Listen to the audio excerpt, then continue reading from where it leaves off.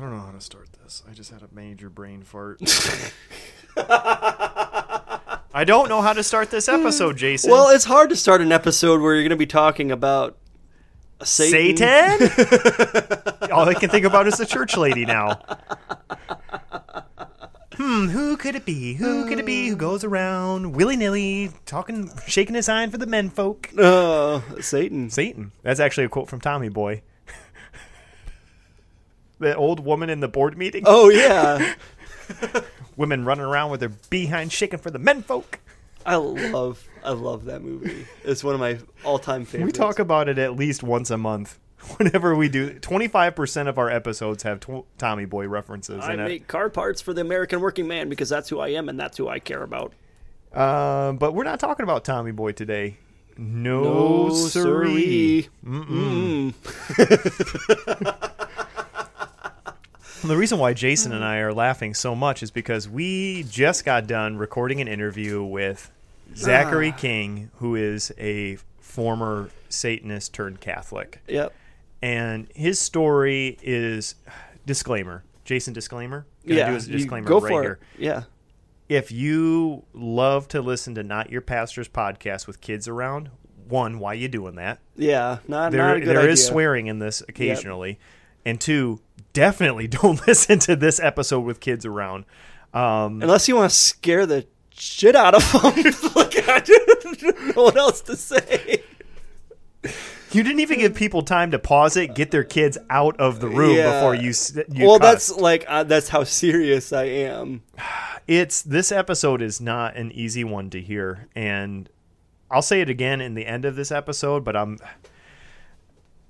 this just makes me want to cling to Jesus. This makes me just want Jesus to come back, because it's like, can you please, Jesus, come and just throw Satan and demons into the lake of fire and we could be done with this whole thing. Yeah, I mean, everything evil under the sun is mentioned in this episode. Our guest Zachary King has done it all. Or worse.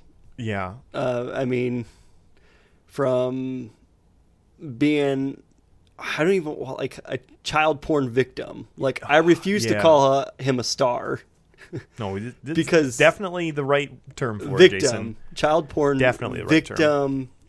Gets wrapped up in a satanic cult because of his love for magic. I mean, you just got to listen to the interview. I do want to apologize up front. I have no idea what the interview is going to sound like. Yeah, this one. So. Hopefully the audio turns out good. Yeah, so usually how we do interviews with people who are not in the state and who are not available to come into the basement with us is we just Skype them in, just like most podcasts do. And we have the technology to record that Skype call. This one we had to literally hook a cell phone straight up into our computer and then record the audio. So the audio is going to be a little tricksy. Yeah, Zachary's legally blind, so he was not able to answer a Skype call for us, so we did our best with what we have, which is nearly nothing. Yeah, exactly. Which is a great segue for Patreon. If you got a spare buck, visit us, patreon.com// whatever one makes Carrie Jellick not angry that I mentioned correctly or incorrectly. NYPP, Not Your Pastor's Podcast, and you can support us on Patreon. Help us buy better equipment so we can have more former Satanists on this podcast, and it's great quality. Hey, Jesus works himself into this, and it's amazing. Yes, absolutely. So, hold on tight, get to the end. It's worth it, and also some super practical advice for people who are currently pastors who don't want their churches destroyed. Yeah. I mean... It's all in this episode. So, Jason. Wait. Before we jump into it. Can we just say, next week... Podcast of Horrors Part 3. Yes. Our third. I mean, this is already Halloween-y enough. Yeah. Well, we're doubling down on the Halloween this year. Why not? Yeah. Why not?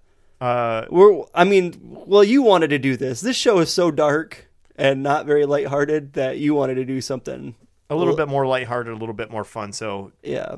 And still scare the crap out of you. I censored it this time. Dave Duncan is coming back on the podcast. This is his third appearance on the podcast. It's going to be great. He's going to tell some more ghost stories. If you haven't listened to any of the ghost stories from 2 years ago that we did when Dave was on telling ghost stories, the Circle of Knickknacks story. Barely got into it. Oh my gosh. Dude, he's got one that he told me when I was little about another pastor and what happened to their house. I've never told it to you, Alex. Oh my gosh. It is so terrifying. So we'll have to get some Halloween candy over here. Oh my gosh. The pastor and his wife thought somebody was attacking their house. It was not somebody, dude.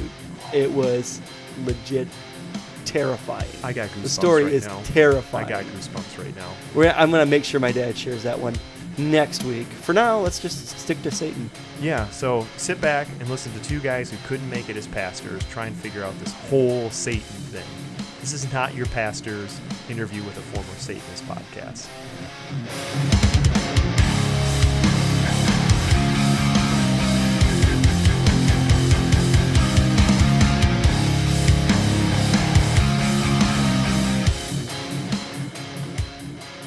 All right, we are here with Zachary King. Hey, Zach, how's it going? All right. Thanks for having me.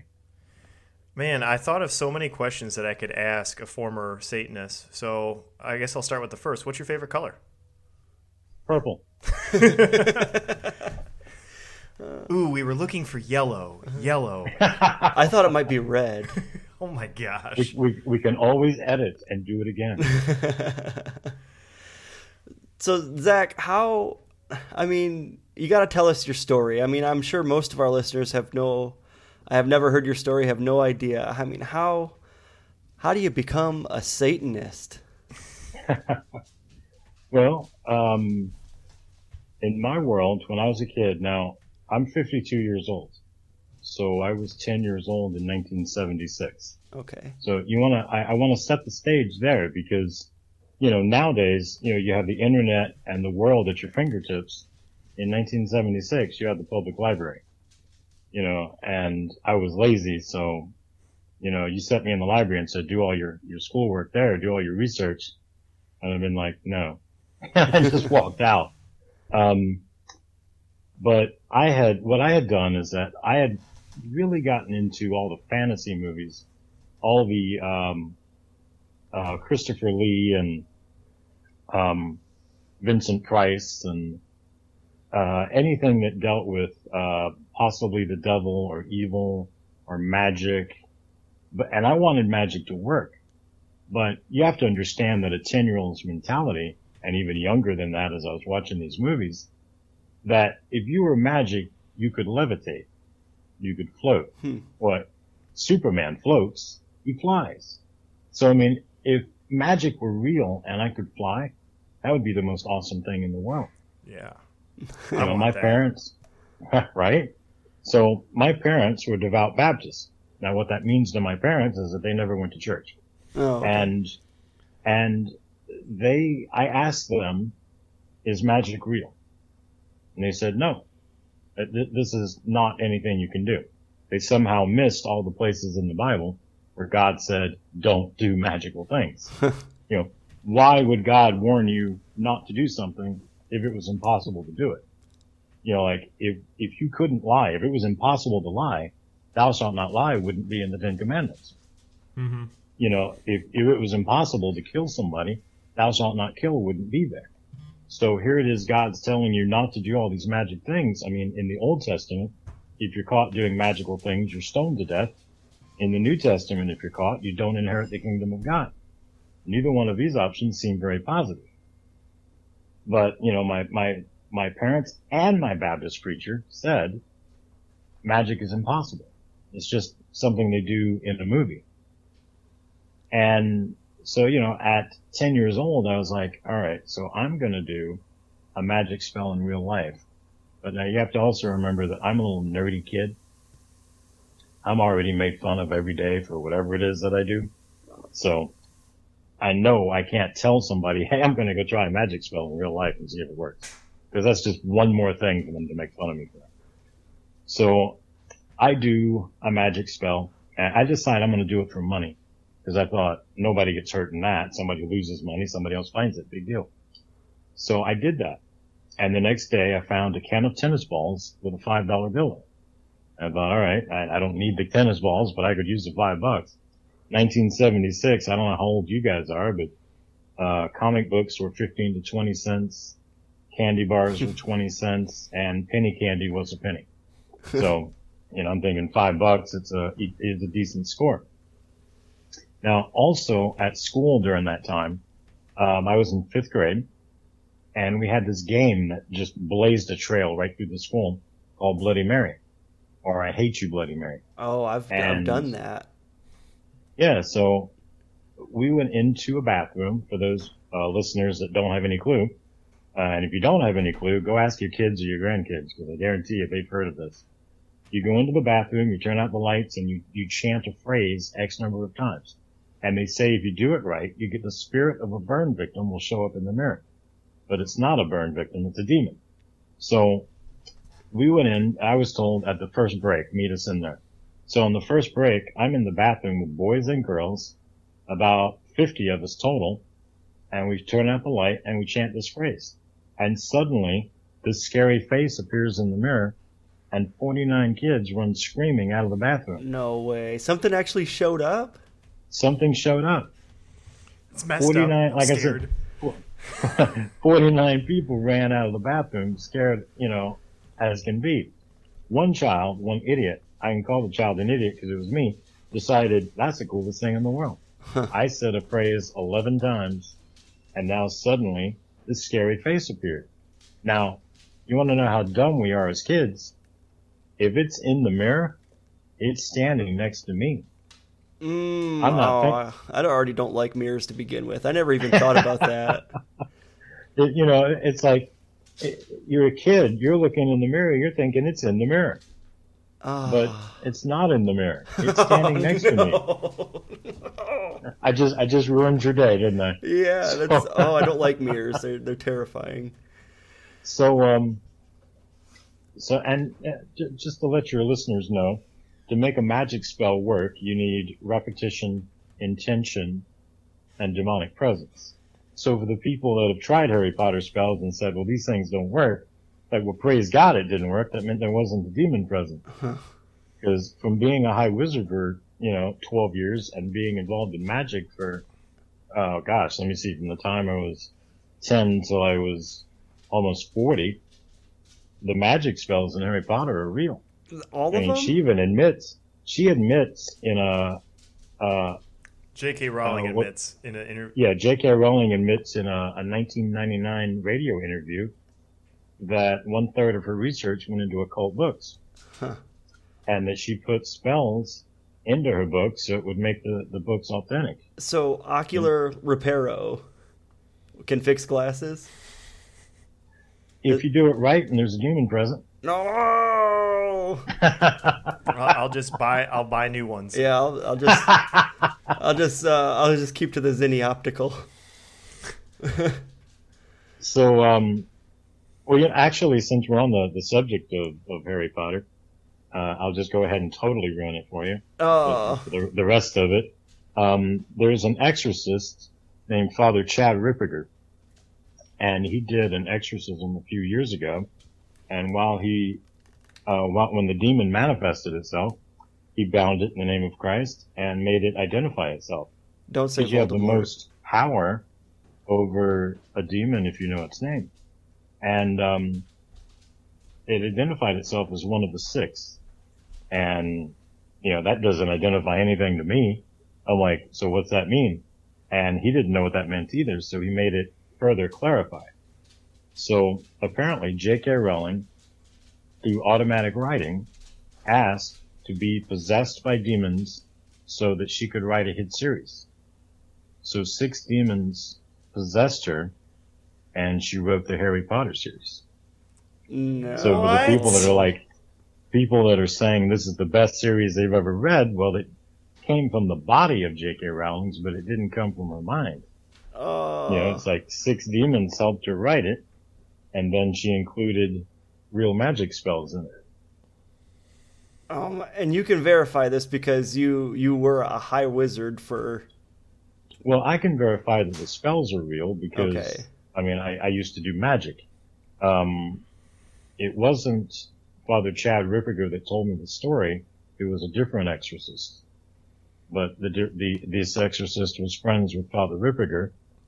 And, you know, if you want to look up Father Ripperger, he has tons of homilies on YouTube, tons of talks, and he is an exorcist within the FSSP community, which is the Fraternal Society of St. Peter. It's the Latin Rite part of the Catholic Church. So the traditionalists. Yeah, I'll have to check them out. Now, you talking about your parents growing up Baptist. That's what my background is. It's probably what a lot of our listeners' background is. And when you say your parents said there's no such thing as magic or demons or anything of that nature. I grew up in the same... No. Okay. Demons are real. Okay. Well, I grew up in the same fashion. There is no such thing as magic. And to add to that, even into my 20s, the church I was attending would say demons existed at the time of Jesus, but demons don't exist today. Yeah, we also grew up with, my Baptist church taught that Jesus defeated the devil 2,000 years ago, and he's no threat to us now. Yeah, that's exactly what I was taught growing up. You know, and it's like, okay, then who do we blame all the evil of the world on? Yeah, that's interesting. I mean, I wrote a book. It came out in May of this year, and the name of it is "Abortion is a Satanic Sacrifice." Yeah, I've heard you tell this story before, and it's like I don't know if I want to hear it again, but okay. I want our listeners to hear it. Okay, let's get to that in a minute. So you're telling your story. You're roughly 10 years old. You're in the bathroom. You do the Bloody Mary chant. A demon manifests itself, and then continue. Everybody else runs in fear. I'm fascinated by what I just made transpire. So, you know, and at the same time as this, I'm trying this magic spell at home. So on Friday, I do a magic spell. On Saturday, I go out and play, find a can of tennis balls with a $5 bill in it. But I'm thinking, all right, that could have been a coincidence. So the next weekend, I did it again. Went out and found a $10 bill on the side of the road. I'm thinking, all right, I can nickel and dime my way up to being a millionaire, but it still could have been a coincidence. So I go in the bathroom. It's the following Friday. I have a bathroom, my own private bathroom in my bedroom in my house.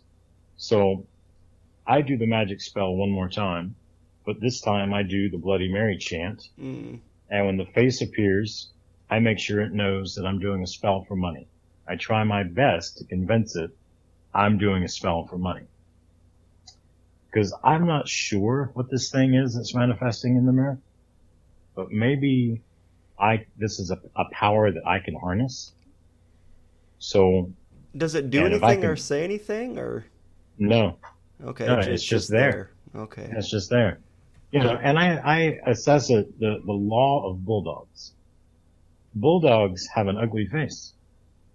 But they were born that way. Okay. This thing's ugly.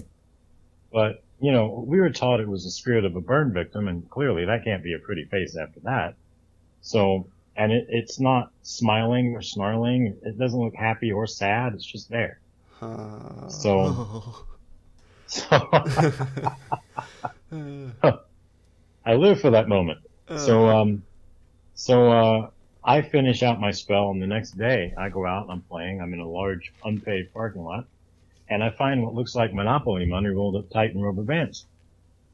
And I stick that in my pants pocket and go about playing. And at the end of the day, you know, it's like after me and my brother have taken our baths, and my parents are in bed and they're asleep, and I'm in my bedroom, and my light's out. I've got a flashlight in my mouth and a sheet up over my head, unraveling all these rubber bands. And when I finished unraveling everything, the reason it looked like Monopoly money is because I'd never seen a $100 bill. And when I unraveled everything, I had 10 $100 bills. And now I am 100% convinced that magic is real and it works. Oh, man. And I'm probably never going to tell my parents this little gem. You know, parents and adults don't know everything, and this is clearly something else they don't know. and, I go about my life, but, now I'm figuring that anything that I want, the other things that I really like, I'd really gotten into this rock band called Kiss, and they had a double album that was $6.99. Think how many of those I could buy with $1,000. I can buy them for me and my friends. Yeah. I can buy whatever candy I want. If I want a new pair of tennis shoes, I've got 25 pair of shoes, but my mom's not going to keep up with what she bought me and what she didn't. I can buy whatever clothes I want, whatever things I want, toys I want. And my parents, I have a lot of everything that I want anyway. So if I buy extra, they're not going to know that they didn't buy me something. Yeah. And that's how I'm doing everything, except that it's my money that I'm buying it with. And my parents don't have any clue. My parents own 2 companies, and they're always at work. And they don't really check on me and my brother. My brother has special needs, so most of their attention is going to him anyway. Okay. They're not really checking on stuff that I'm doing, and I'm 10 years old. What kind of trouble can I possibly get in? In 1976, in our neighborhood, I grew up in a really nice neighborhood, and every adult paid attention to everything you did, because if you were caught doing something dumb, they'd call your parents. Yeah. So when I got home at the end of the day, if I did something stupid in the neighborhood, my dad was there to talk to me about it. Couldn't get away with anything, really. When I was 11 years old, at school, I was the victim of a sexual assault at the hands of a female teacher who told me that it was my idea. I wanted to do it. I enjoyed it. And if I told anybody, I would get in trouble. I would be expelled from school. I would go to prison for the rest of my life. She told me a whole bunch of stuff, and I'm 11 years old. I believed what she said. It was not my idea. Oh, that's terrible. Tricked into this, but, I believe that I'm the one that's going to get in trouble for this. It never occurred to me that she's lying to me. She's a teacher. Why would she lie? I believe I was raised that teachers don't lie, that they're always telling the truth. And you're in the wrong. If you're being punished, it's because you're wrong. Yeah, teachers are supposed to be safe. Right. And, but the thing that gave me comfort and solace was magic. So I just dove further into that. When I was 12, now during all this time, I started playing D&D when I was 10. It came out 2 years prior to that, and all the older teenagers played it. And I was friends with some older teenagers because of my church. So I wanted to be cool with them. And there was nothing really except for God that connected me to these older teenagers. And then they're at school Monday through Friday, so I don't see them then. I see them every Sunday. Mm-hmm. But if I could get so that I liked D&D, which I didn't like it when I first started playing, it was hard. But if I got so that I could get into it and like it, then I would also see them on Saturday. And that would be totally cool, because I'd be like the only 10-year-old hanging out with 14, 15, 16, 17-year-olds. And so I got into D&D, and I got really good at it. And, so I get to be playing with these older kids. And in that, I'm always a wizard or a sorcerer. So I'm trying to do magic all the time. And, so then at 12 years old, this kid, my same age, that used to play with us when we were 10, and then he just disappeared. I thought he moved because he stopped going to school and he stopped hanging out with us on Saturday. And it turned out that this kid was a satanic recruiter. But I did not know that. At such a young age? Well, at this age, we were 12. Okay. So, yes, at this young age. That's still crazy young. It is. He came to our D&D group, and we hadn't seen him in a couple of years. And we were like, where did you go? I thought you moved away. He was like, no, I got homeschooled. And I've started hanging out with these other guys. And we played D&D campaigns every weekend. And they also think that magic is real. Well, I'm like, well, I know magic is real, so maybe I'll go check these guys out. So I went with him to this house. And these guys, at my house, we have, I think about a 19-inch TV in my living room. It's color. And then in mine and my brother's room, we have a 13-inch black and white TV. Yeah. Well, there they've got a 50-inch projection screen. At my house, in my bedroom, I have a couple of posters up on the walls of like rock and roll events. One of them is an actual concert poster of the Moody Blues. But I had never seen them. I just thought the poster looked cool. Yeah. But there they have autographed rock and roll guitars on the walls. Actual rock bands stuff. They have a couple of silver, gold, and platinum albums up on the wall. I had never seen anything like that before. And then they also have pictures of rock stars and actors, and all these things are autographed, and then posters and things like that. And I'm just eating this up. I mean, I own an Atari. I got an Atari when I was like 10 or 11, but they have actual full-size video games. They have the Atari also. You can play on a 50-inch TV, but they have real-size things that you put a quarter in and it plays, except you don't have to put the quarter in. You just flick a switch. And they have pinball machines, and I love those things. And at my house, you can get 3 meals a day and a snack if mom's in a good mood. Over here, you want to have Snicker bars all day? Go ahead. You want to eat chips all day? You want to have pizza for every meal? Whatever it is you want to do, that's cool. They have an in-ground swimming pool and a huge barbecue pit. And any time that you say, wouldn't it be cool if we had barbecue today? They just have a barbecue right then. They just set everything up and just do it for you. And it was like, anything you want to do is cool there. You can't get in trouble for doing the wrong thing because there's no wrong thing. There's no sinning. It's like, here, why don't you smoke this? What goes great after a meal, smoke a cigarette. If you want to eat extra, here, smoke this joint and you'll get the munchies. It sounds like every 12-year-old's dream. Right. Specifically the pinball machines. You had me at pinball machines. I mean. and you know better than to tell your parents anything. You know that if you tell your parents, this activity is going to stop. And you don't want this activity to stop. I tell people in my talks, my parents were the no police. And everybody that's listening to you right now within the sound of your voice is probably the no police. It's like, Dad, there's a new movie coming out on Saturday. Can I go? No. Dad, the Moody Blues are coming to town, next Saturday. Can I go to that? No. Dad, no. And eventually I just look at my dad a certain way and he'd be like, no. I feel like I'm that sometimes. So you have to be that way. Your job is to get your kids into heaven, not to be their friend. Yeah, that's true. And I mean, you have to discipline them. They have to know that for their actions, there's accountability. You do something good, there's a reward. You do something bad, there's a punishment. That's the way life works. But I wasn't being groomed that way. I was being groomed that my parents were the bad guys. They wouldn't let me do anything, but anything you want to do, come here. Anything you want to do is okay.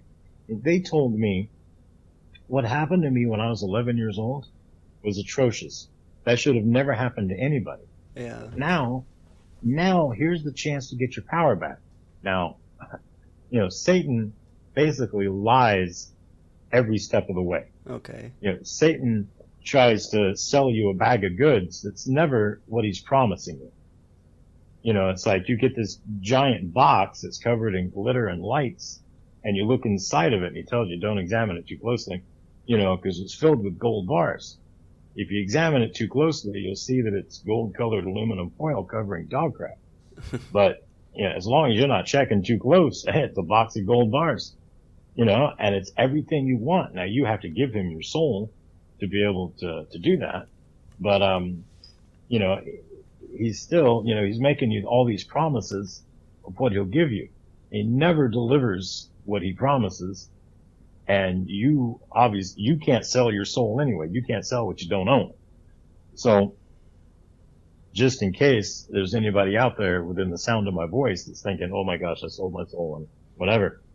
You cannot, you guys, can you sell me? You mentioned your friend Alex. Can you legally sell me Alex's car? I could try. Legally. No, not legally. Legally, you cannot sell his car because you don't own it. That's the same reason you can't sell your soul. God died for you.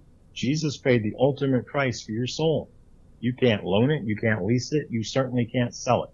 You may have heard that the devil was a liar and a murderer from the beginning. I'm here to tell you, if the devil tells you good morning, get a second opinion. So, is that what you have to do to become a Satanist? You have to sell your soul? Yes. Yeah, it's one of the major requirements in becoming a Satanist is that you sell your soul. And most of the people that do this really believe that they've done it. Now, a lot of people have the thought process of, if I do this later in life, I'll just convert to being a Christian. I'll just go back to God. The downside to that is that none of us know when we're going to die. Mm-hmm. So, if you've given your will to the devil, like within the Catholic Church, if you want to give your will back to God, you go to confession. Once you've got absolution, your will has gone back to God. Now, you might still have to get a deliverance because you might have cursed yourself in some way, or you might be possessed and you might need an exorcism. But your soul, which never left you and didn't go into the devil's possession, all you can do is give your will to the devil. So you go to confession, your will goes back to God. So it's not like the soul never changed hands. But, the devil will continue to lie to you because he wants you to launch into despair. Because also within the Catholic Church, we have mortal sins and venial sins. So despair is a mortal sin. Mortal sins send you to hell, venial sins don't. So at 12 years old, though, they told me that I had lost, my power, and now is my chance to get it back, which, none of us have power. But I bought into that. There's another lie I bought into. And they said that now I can do that. I can do sexual acts anytime I want. That if I feel uncomfortable, I can say no and walk away. No one can say no to me. And they'll film it and make me famous and possibly rich. Now, I didn't get rich off this. And I was in kiddie porn from the time I was 12 until I was about 16. And I'm thinking that I'm winning every weekend. But the reality is I'm being sexually assaulted every weekend. I'm being abused constantly, thinking that I'm at the top of my game and my world is incredible. And, I'm the luckiest kid in the world. Now, when I was almost 13, another older kid told me, this is a satanic coven, right? And I laughed it off because, all the movies that I saw, when the bad guy is on screen, it's just shy of, remember the old Adam West Batman series? Mm-hmm. Yeah. When the bad guy shows him on the screen tilts. Yeah. It's almost that bad in 60s and 70s horror films. Suddenly the screen got darker, the music got eerie. You could tell who the bad guy was and who the good guy was. There was no questions. So everybody that I'm hanging out with is cool and nice. But I went to an adult, and I was like, I gotta find out for certain. So I was like, hey, you're gonna laugh, but I heard this is a satanic coven. Crazy, right? And he said, it is. And my heart stopped and dropped into my stomach. And, I was like, am I a member? No, not yet. Would you like to be? And this is when I had to do my assessments, and I have people at all my talks that are like, you're almost 13 years old. Why would you possibly say yes to the devil? And it's like, well, because my parents say no to every single thing I want to do, no matter what it is. And these people always say yes. We defeated the devil 2,000 years ago, so he's no threat. And the devil lets me do whatever I want. Clearly, the devil is not the bad guy. God is the bad guy, because God stops everything you want to do. I tell you what, Zach, I'm going to go to our church right now and recommend they get some projection screens, some pinball machines, an in-ground pool. This is quite terrifying. So, in my mind, in my, 5 minutes to assess, do I want to be a Satanist or do I want to stay a Christian? I'm looking at it as, let me see. I smoke cigarettes every day. You got to be 19 years old to buy cigarettes. I'm 12. I'm addicted to porn. And I look at porn almost every day. And you got to be 18 to buy porn. I'm still 12. I'm getting drunk. Most days, I am drunk usually before school starts. And you got to be 21 to buy booze. I'm still 12. And I take illegal drugs almost every day and definitely every weekend. I don't even know where to buy those. But at 12 years old, no clue. And I'm having sex at least every weekend. And these people that I'm having sex with, because it's kids my age, younger kids, older kids, and adults, they all belong to this coven. If I quit this coven, I'm not going to have sex anymore. So what do I got to do? So they give me a document. I have to slice my left thumb and bleed onto the document, and I have to sign it in 3 places in my blood.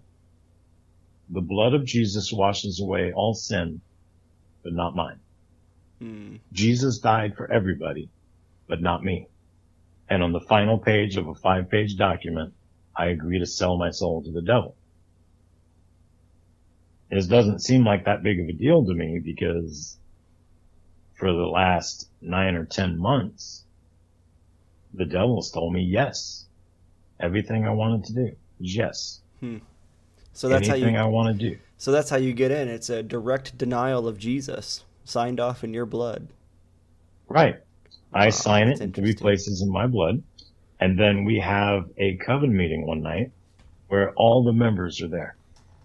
And I come into a room. I'm wearing a white robe with the cowl raised, and it signifies that you're in a world of innocence.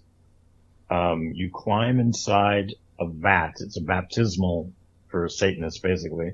It's filled with human blood, pig's blood, and human urine. It's full submersion. You come up, you go into another room, and you take a shower. You come out in a black robe with the cowl raised, signifying you've been baptized into a world of darkness. You sit in a chair.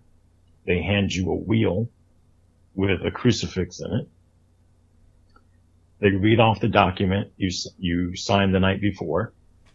After the document has been read, you show your thumb to show that it's your blood that you did sign in.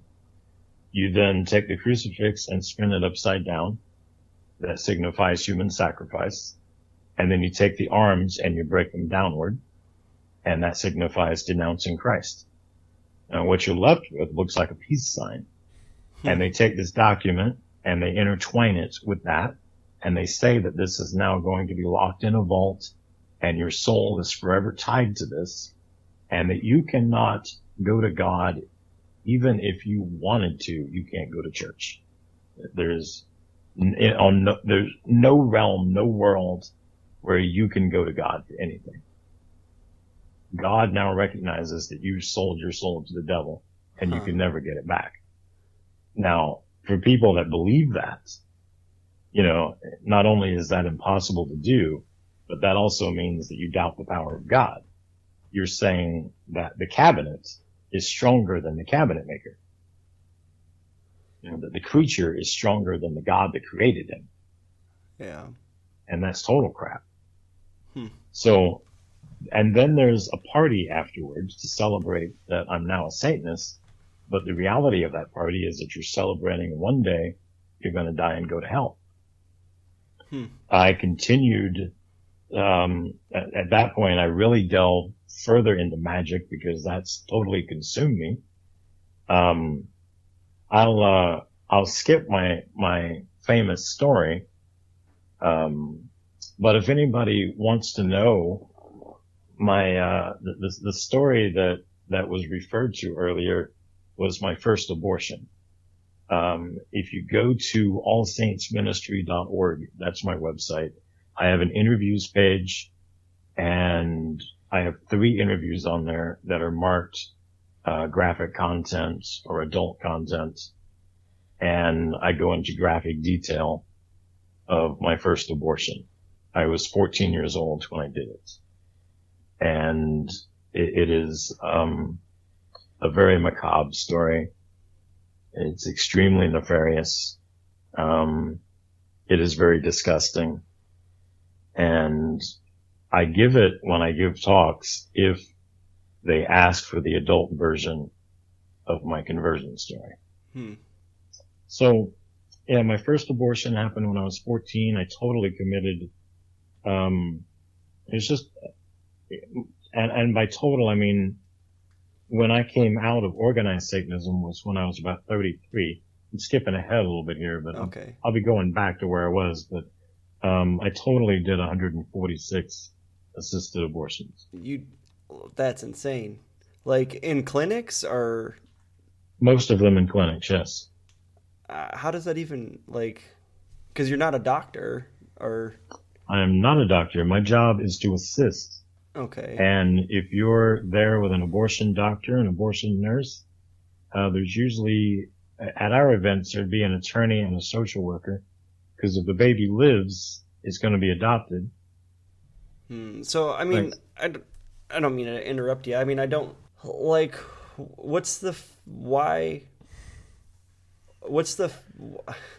does it tie to a, I'm sorry, how does it tie to You're having a hard time. How does it tie to a satanic ritual? Like, what's the allurement? Like, why does Satan want the baby? Blood and death. Okay. Not to switch subjects, but I'm kind of abortioned out, I guess. It's just hard for me to hear because I have a young daughter, and I used to help out with a crisis pregnancy center in the city of Flint to try and persuade women to not go to abortion clinics. Mm-hmm. And to keep their babies, and to either give them the resources they need to raise them themselves, or to set up the process to adopt the baby once it's born. But I'm kind of curious as to, so we left off at age 14. How did you get to Grand High Wizard? Was that the title that you were given? Well, High Wizard. High Wizard. Okay. So when let's see, when I was 18 years old, I graduated from high school, and I was going off to college, and I grew up in a small town, and my coven had between 120 and 150 members. It fluctuated, and, I'm going off to college, and this is before the internet. There's no message boards, there's no AOL. There's no way to surf a web. There's no web. And I really want to join another satanic coven, but I don't know how I'm going to find one. It's not like they're going to advertise it in the town square. Well, I found it because when I went off to college, they advertised it in the town square.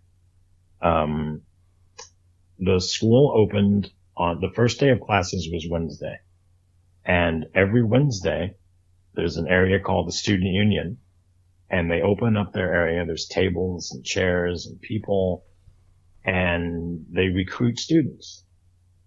And so there's the Baptist and the Catholic Student Union. the Republican, the Democrat, and the Monarchy Party student union. Monarchy Party was a lot of fun, gotta tell you. They try to elect a king and a queen to student council. And then there was the Satanic Student Union. And, so I went to a couple of their meetings for these are kids away from home for the first time with no adult supervision, think that Satan is all about getting drunk, getting high, having sex. Well, I've been doing that since I was 12. Yeah. I don't need a satanic coven for that. But, and they do magic spells like that they seem to make up on the spot. And then they're not really worshiping the devil. We have this meeting is on every Saturday. And then Sunday, everybody goes to church. This is just like a club meeting to go to. And they're not trying to break up the church. This is their social event that they go to the night before going to church. That's not what I'm looking for. I had heard that there was a satanic cult out there that wanted to rule the world. Now, ruling the world would be the coolest thing ever. Especially if I could somehow be a key player in that. That would be fun. So I called my first coven and I was like, hey, this is what I'm looking for. Is that real?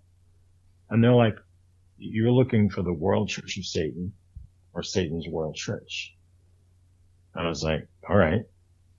And so they gave me a phone number and an address and I started going to these meetings.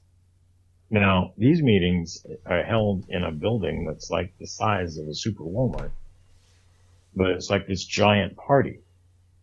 You show up, you give them a code name, which is really funny because it's a giant parking lot.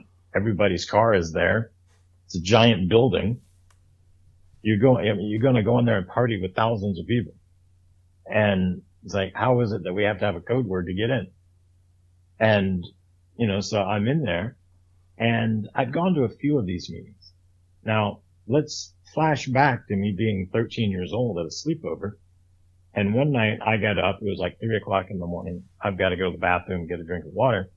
And I see this guy walking through the house. He's dressed in a tuxedo. He's got a top hat and a wand and he's got corpse paint on his face. He looks like a member of KISS dressed in a tuxedo. I thought that was the coolest look ever. So the next day I'm like, hey, what was this? Who was this? And they're like, you dreamed that. No. I saw this last night. No, you didn't. Okay. So I know this is an adult just trying to keep a secret from me. One day I'll find out who this is.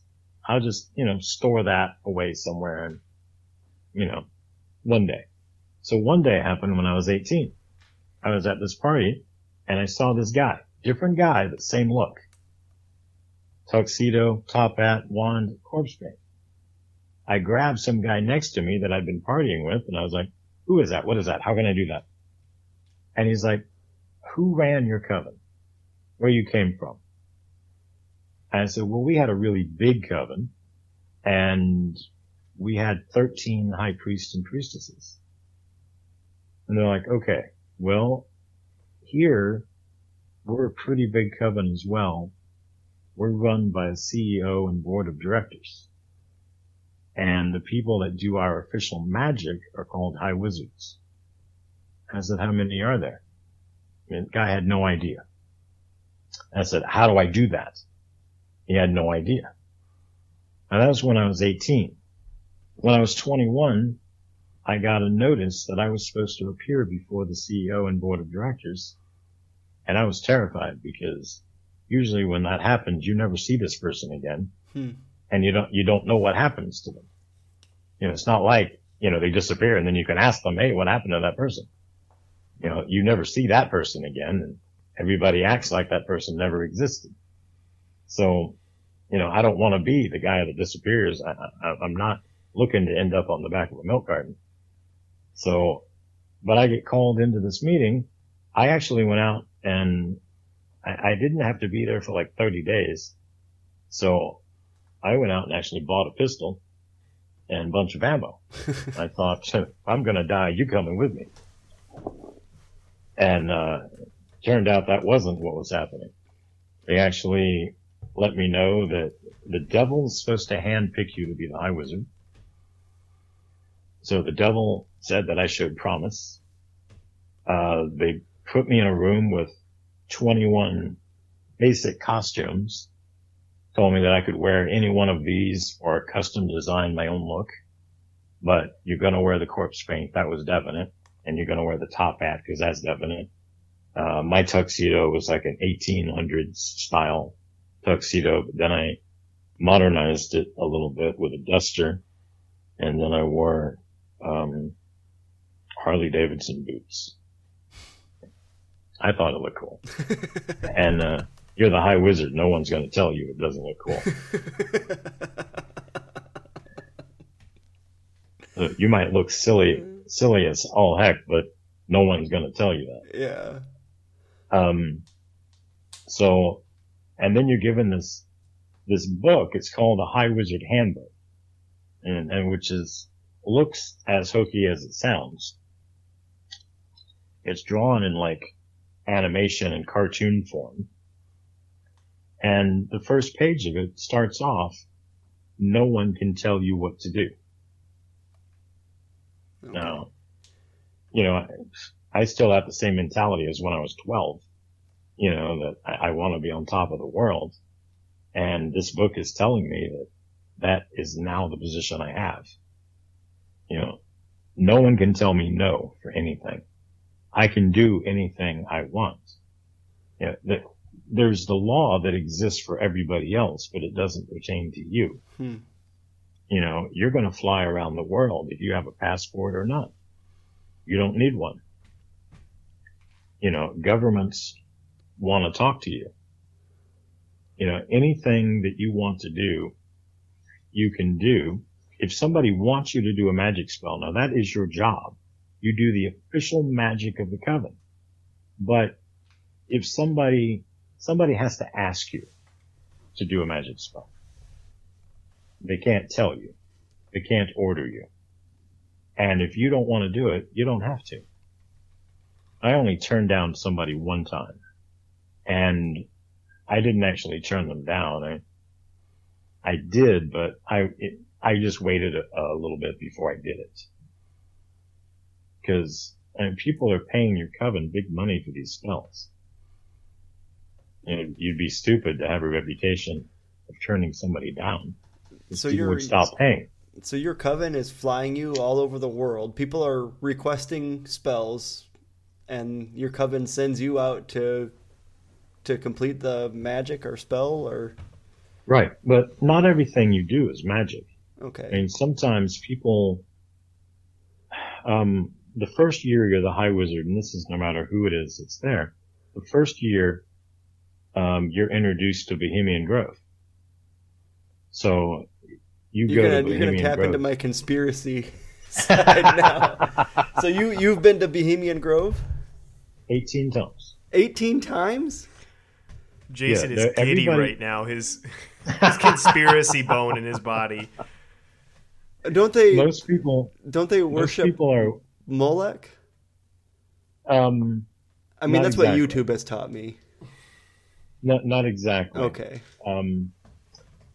They have a giant owl statue and some altars. There's an event that happens every July called Cremation of Care. And if you watch Alex Jones' video, the person he describes that he can see is a High Wizard. Okay. A High Wizard is who runs the Cremation of Care event. I would imagine back when that started 100 or so years ago, they probably did actually sacrifice a young child every year. Now, that's terrifying. Now they don't actually kill the child, but it appears to be dead. And he just gets drugged back behind a curtain that nobody can see. And he has electrodes hooked up to his body. And they shock him pretty bad. He screams and he passes out. But awful. It's not the pain that he passes out from. It's the drug he's been given. I'm sorry. We need to back up a minute for our listeners who don't know what Bohemian Grove is. Can you explain that? Since you've been there 18 times, I feel like you could explain it better than I can. It's a place on the side of a mountain,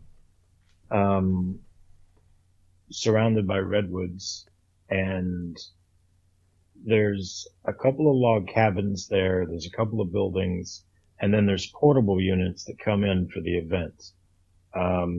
It's politicians, rock stars, actors, but also a lot of gay porn stars and gay prostitutes.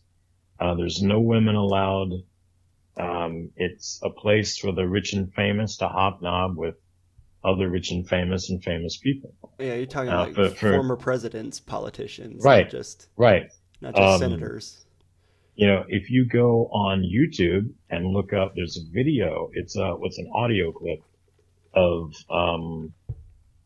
what was his name? He was president in the 1970s. Nixon, Gerald Ford, or Nixon. Jimmy Carter. Alex is a president's guy, so he knows them all. It was Nixon, and there's an audio clip of him talking to somebody about Bohemian Grove. And it's been authenticated. This is an actual audio of our former president.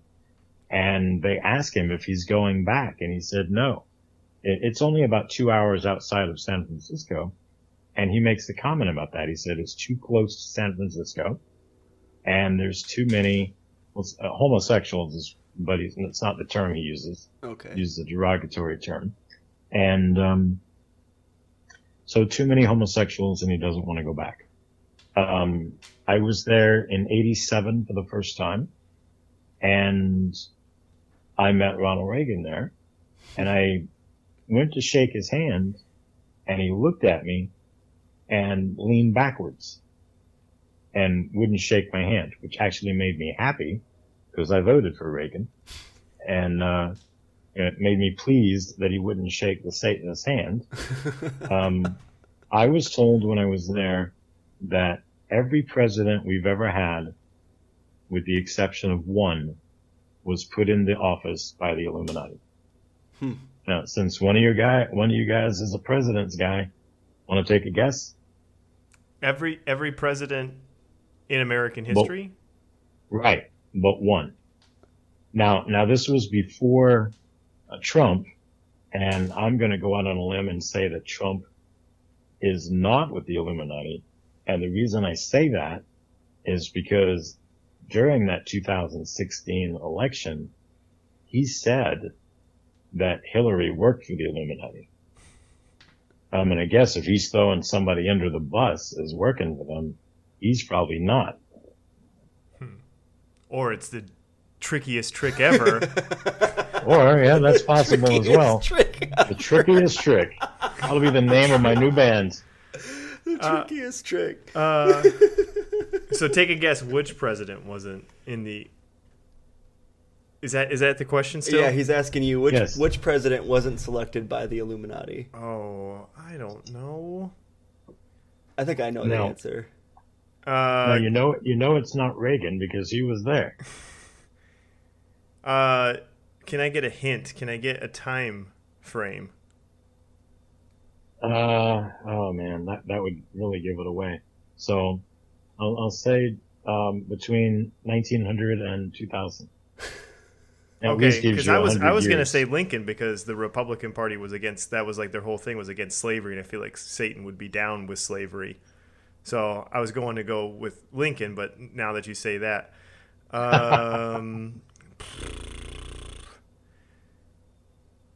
dang. What about Eisenhower? Just go take a wild guess since he was a general. I don't know. No. Anybody else want to take a guess? It's Jimmy Carter. That is correct. Oh, who out-presidented Alex? That was my second guess. Actually, I already knew the answer. But go. Continue. Oh, that's not fair. That's not fair. But the reason was because they figured no one's going to vote for this redneck peanut farmer. And there was no point in them pushing their candidate. And so they just let it go. Who was And then he Reagan, won. I think, wasn't it? Him and Reagan went up against each other. Or no, it was Ford. And Ford. Yeah. And then for the next election, they were like, oh, heck no. We're pushing the heck out of our guy. And their guy, I mean, Reagan won like, what, all but one state? Yeah, something like that. Something crazy. So, yeah, so I mean, so I got to meet all these dignitaries, kings and queens. I mean, we actually, well, I didn't meet queens there, but I've met kings and queens being a high wizard, and presidents and rock stars. I mean, I tell people that if you had a hit song, now this is not people that were famous in the 70s that had a hit song in the 80s. Those people met their high wizard before I was a high wizard. But from 87 to 99, you signed a deal with me. Huh. I made you famous. It was the Foo Fighters, wasn't it? Just ruin it for Jason. That would ruin it. Not Dave Grohl. I love Dave Grohl. Yeah, but the Foo Fighters got famous because of Kurt Cobain. Kind of. Kurt Cobain was a Satanist. No, you're done ruining stuff. So, like, what are these? I mean, I could see musicians asking for hit songs. I mean, what are other people asking for? Well, what happens for a rock band? And there's a thing called a warehouse deal. It's a place where they go in like Hollywood or LA, and the high wizard shows up. Your publisher or your director, your producer, your agent, somebody puts you in contact with, you need to go here if you want to be famous. These people show up, a high wizard shows up, you walk through this room, and I'm looking for who catches my eye. And it could be anything that catches my eye. It may not be that you have a talent. Maybe you have a look. I ask, who wants to be famous? Well, everybody says they want to be famous. So I say, what are you willing to do to be famous? Most people have a line in the sand they draw. They say, well, I would do anything, but nothing with animals or children. Well, you've got morals. Satan doesn't want you. Satan wants the person that's willing to jump in the mud and be drugged through it. So the guy that says he would do anything, and he means anything, I give them what's called a tier 2 card. They take this card and they go call the phone number that's on it. That's all that's on it. It's a white card with a phone number. They call the number and they go off and do whatever it is they're going to do.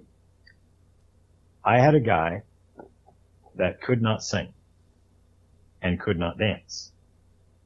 You could give him a Dr. Seuss book and he could not make it rhyme. Let that sink in. I saw him 6 months later on MTV in the hottest boy band at the time, singing and dancing. And the only other hint, because I normally don't name drop, the only other hint I'll give you is that he was overweight. And he battled with his weight the entire time. He still tours, and he's still overweight. I don't know boy bands, so I can't. You're not missing out. What's that? You're not missing out. I'm sure some of our listeners will pick up on it. Oh my God. But so that was a normal practice. Politicians a lot of times want something passed, and they've tried everything to get it to pass. I mean, they've bribed somebody. They went the legal route first, and it didn't work. They've tried to introduce it in some way. That didn't work. They've tried to make it a bill. That doesn't work. They've tried to grease palms. That doesn't work. And eventually, a note comes across the high wizard's desk. They need a spell for this. Now, the truth of what happens a lot of times is not a spell. It's that I look at what they're trying to do and know that they're not filling out the right paperwork. So I call the person that could get it moved through if they have the right form done in triplicate entered 12 times. So they tell me what's needed. I put all this together and I push it through. And now suddenly they have their $1 billion deal. All they know is that they presented it to the High Wizard and the High Wizard got it done. You know, it makes me feel, or makes me look like I'm all powerful. So you're not really doing anything but pushing paperwork through? Sometimes. Sometimes it's not the spell you know to do, it's the person you know to talk to.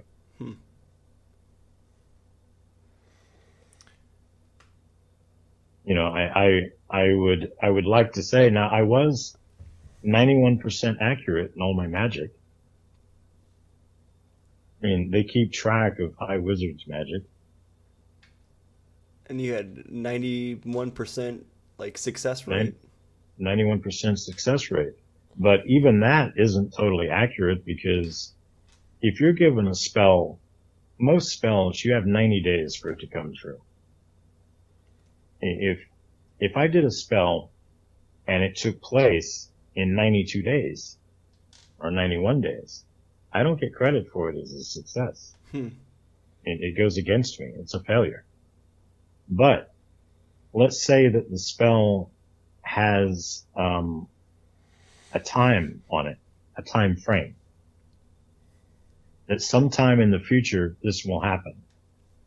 Such as one of my spells that I did in the late 80s was that eventually. Well, when is eventually? I'm like, I want all my spells to be eventually. Yeah. You know, I'll have 100% success rate. That eventually all the TV shows, now this was paid for by the 3 major networks.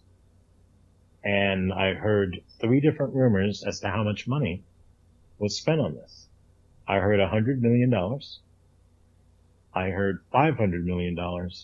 And I heard $1 billion. I don't know for certain because I don't actually see the money that's donated to my Satanic Coven. But for that much money, they wanted that eventually all the TV shows would have a homosexual character. And that homosexual character would be the funniest, the prettiest, the wittiest, the favorite, the most incredible. So, name a show that doesn't have a gay character. Yeah. No, that's the thing I've noticed too, is that almost you may not see it in the first season, but as soon as the second season rolls around, when they start to add new characters to a storyline, right, there's usually sometimes it doesn't even make sense to why they added it in there. It's just kind of like a throwaway thing. So you're confirming though that major network television companies paid a large sum of money to a satanic coven who had you perform a spell to make that so. Right. Even your precious Harry Potter had a homosexual character in it. Yeah. But, we can't blame J.K. Rowling for that. She didn't write it. Yeah. That's crazy. So, now that you've completely blown our minds, let's well, how do you, you're not a Satanist anymore. I want to get to the Jesus stuff so I can sleep at night.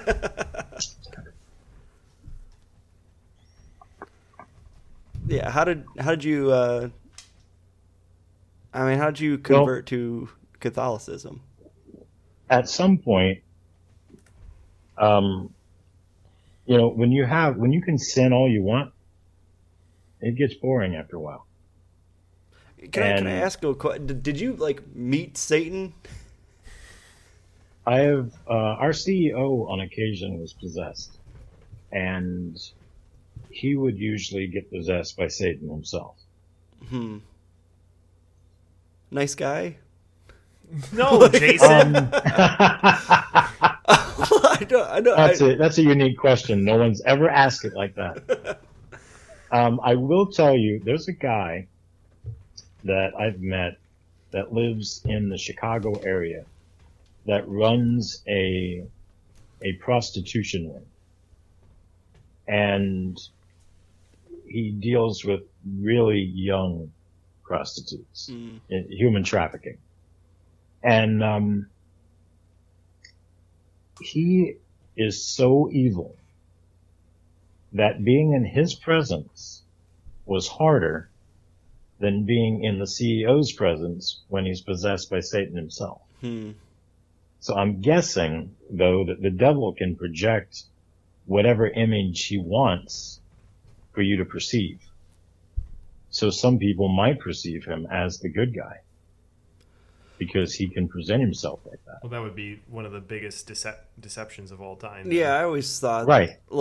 We picture Satan with the pitchfork and the horns. Well, but the thing is that demons are all spirit creatures. So they have to possess somebody to have a physical form. And they usually possess people that are extremely full of themselves and think of themselves as God's gift to the world. And that's how Satan sees himself, is God's gift to the world. So he usually possesses beautiful people. And, that's how we see him. So, although he is, pure evil. I was never scared of him, but that just shows you, and on the one hand, I teach people, you cannot be scared of the devil. He wants you to be scared. We have a saint named Padre Pio. Padre Pio has a quote, you have to think of the devil as a barking dog on a leash. If you don't get within the length of that leash, he can't get you. Unfortunately, and that's pretty much the end of the quote, we all do stupid stuff. Yeah. We all decide, a pink Ouija board covered in glitter. That's pretty. I'll buy that for my daughter. Are you an idiot? It's a Ouija board is a way to contact a demon, not a way to contact your dead Uncle Bob. No, my brother and my sister with some friends at a sleepover played with a Ouija board one time, and the stuff they told me, it was just little stuff like you're about to be, visited, by something, and then a black cat runs out of the attic. No way for the cat to get into the attic. Just bolts out of the attic across them and out the door. They never see it again. They didn't own a black cat. Just weird stuff like that. I don't mess with Ouija boards. They're like, they sell them at Target, $29.99. They used to sell them at Toys R Us. Well, not anymore. Toys R Us is gone. And back in the day, Lionel Playworld. Yeah, that was before Toys R Us, and they still sell them at Spencer Gifts, and they sell planchette earrings at Hot Topic. So those are all like demon possessed, or there's a good chance if you buy something like that, you could end up with something that brings a visitor with it. Yeah. I had a friend named Father Chris. He was an exorcist, and he one year dealt with 11 cases of possession the entire year, and then the following year he had 11 cases of possession all summer. So that year it was blown away. It was just out of the water crazy. But his 11 cases were all different socioeconomic backgrounds. People that are living in mansions down to a guy that's living in a box in an alley. Some people belong to the gym. Some people went to the church. Some people did not. Protestant, evangelical, and Catholic. It's like they're all over the place. There's no single one thing that links all of them, except that all of them had a complete set of Harry Potter books. You got to stop with the Harry Potter. I've got one. I've only got the first one. Oh, we got a complete set. Oh, Jason, get rid of it. Burn your Harry Potter books. Well, before you burn it, you want to have somebody bless it, because if you just burn it, you're just releasing those demons into the air. Oh, man. Okay, so how did you become a Catholic? Oh, glad I ruined your night. Anyway, Yeah. I got to write down the name, The Trickiest Trick, for my future band. Um, so I had decided at some point that I could not stand what I was doing. I equate being a Satanist to working in a candy store. Now, not a candy store like in the mall, but if wherever you are, if you have a freestanding building that's a candy store, I mean, those things are huge, and tens of thousands of types of candy. And I equate all that candy to sinning. Like, you know, when you first get hired as the High Wizard, they tell you, you get to travel, you get to go places, you get to meet rock stars, you get to party with thousands. You know, this is going to be the best job ever. But after you've had that job for a little bit, you have to travel. And I used to get to go to Bohemian Grove. Well, then I had to go to Bohemian Grove. I get to practice magic versus I have to practice magic. You know, I get to travel versus you have to travel. You know, I'm looking at the candy store thinking, how long is it going to take me to get to try every piece of candy? Now, not the licorice, because nobody wants that, but, you know, the other candy. How long is it going to get me to try that? Well, there are some sins that are disgusting. I don't want to do those sins, but the sins I want to do, how long will it take me to go through all those? Well, after 6 months, you've tried all the candy you wanted to try. And after a year, you've even tried the licorice. So after a year, you've done the sins that you said you'd never do. Mm. And after a little bit longer, you find that you enjoy everything. But, you know, after 3 years, there used to be these lights that hang down from the ceiling. And it's like yellow lights on yellow wrappers and red lights on red wrappers and blue lights on blue wrappers. And you thought whoever came up with that idea was genius. But now, after 3 years, you're kind of nauseous at those lights. Mm. There are these red and white tiles on the walls and on the floor that are bright and shiny and always look new. But also after 3 years, you just can't get them as clean as they used to be. After 5 years, your girlfriend smells like the candy store. So you dump her and get a new girlfriend. She also smells like the candy store. You decide you're going to go to Carrabba's and get your filet Bryan steak because that's the best steak in the world. But it smells and tastes like the candy store. You finally decide you're going to burn your clothes because you've washed them 12 times and they still smell like the candy store. You burn them and the ashes smell like the candy store. At 7 years, this job sucks.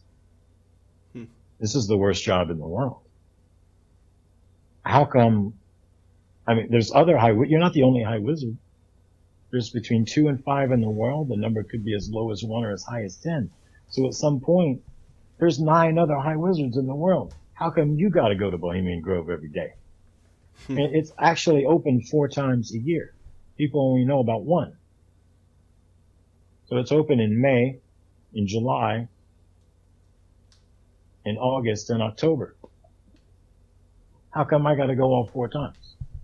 How come when private people, billionaires, rent it out, you have to be the one that goes? How come I got to meet with a king or a queen of some island? There's 9 other people like me that can go.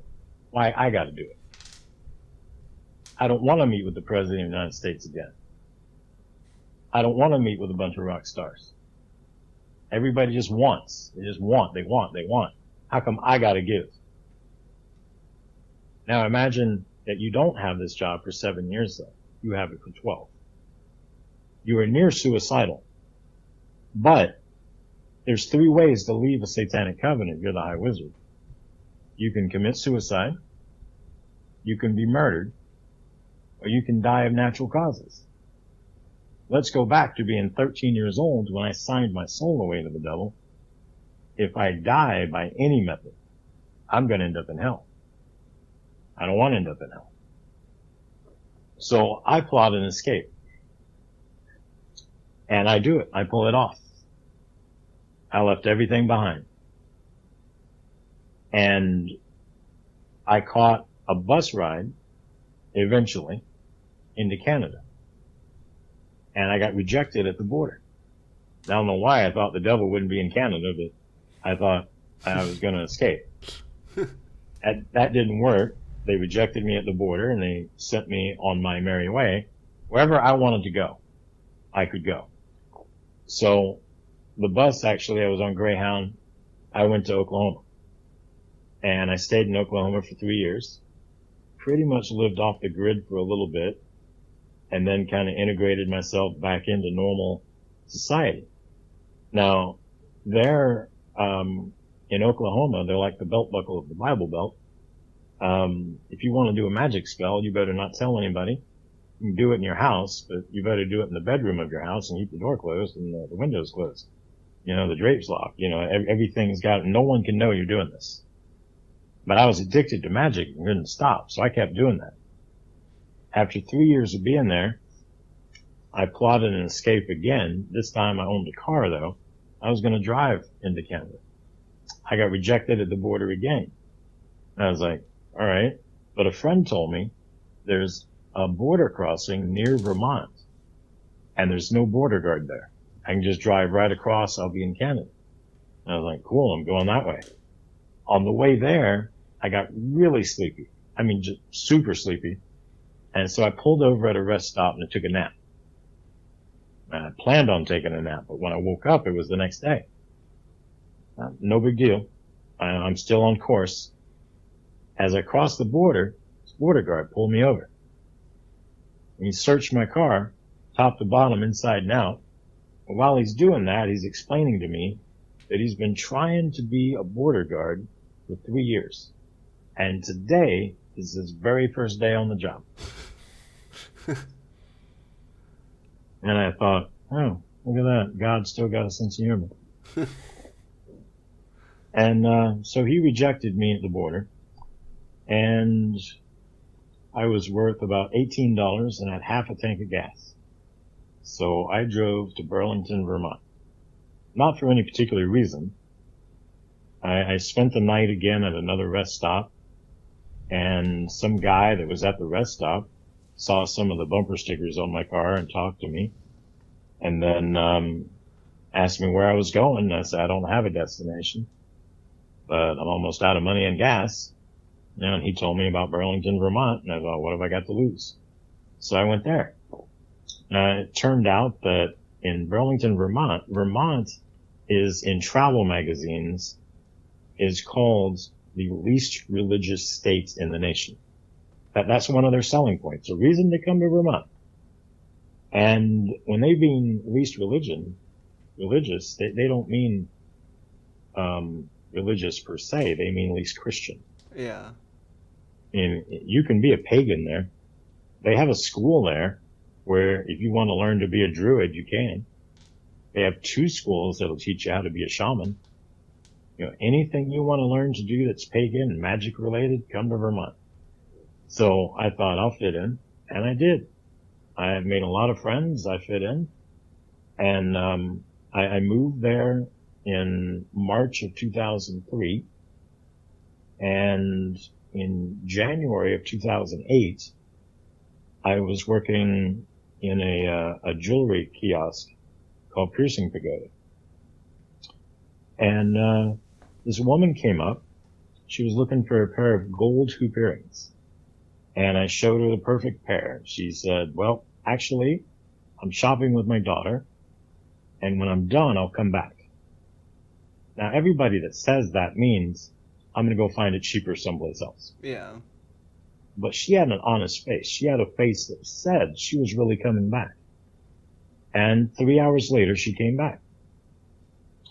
And so we did the transaction. At the end of it, I said, we're having a promotion right now. If you call the 800 number on this receipt and take a survey, you might win $1,000. And she says, that's wonderful. I've got something for you too. I thought, oh my gosh, no. Something about the way I look says I need saving. And I know she's going to pull out like a Jack Chick pamphlet, tell me that I'm sinning, and I need to drop to my knees and blah, blah, blah. All stuff I can't do because I sold my soul to the devil when I was 13. But I'm going to do like the devil. I'm going to be 99% truth and 1% lie. I'm going to tell her, it's that 1% lie that negates everything he just said. But, it sounds truthful. I'm going to swear I'm going to read the pamphlet. I'm going to read the cover. And when she turns her back, I'm going to throw it in the trash. And instead, she pulls out a little gold disc, a little cheap covered piece of tin. I'm like, that's different. I have no idea what this thing is. And then she says the weirdest thing I've ever heard in my life. Now, let me qualify that. I partied with rock stars for 12 years. You take somebody that can write poetry or write songs and then feed them unlimited booze and drugs and they will say the weirdest stuff. People that doubt that, turn on your radio. Listen to a top 40 station. Listen to what the kids are listening to today and tell me that ain't strange. To put that in perspective, I think it was 1999, there was a hit song. It wasn't just the hit song of the week or of the month or of the quarter, but of the year. It was the top song. Everybody had this song on their radio. Everybody had it on their MP3 player. Everybody had the CD. Everybody loved this song. If you cranked it up, everybody enjoyed Bow to Bow by Kid Rock. He's from our area. This is his breakout song. This is the number one song he ever did. Everybody loved this song. But the chorus of that song is bow to bow, dang to dang, diggy diggy, up jump the boogie. That's the best you could do?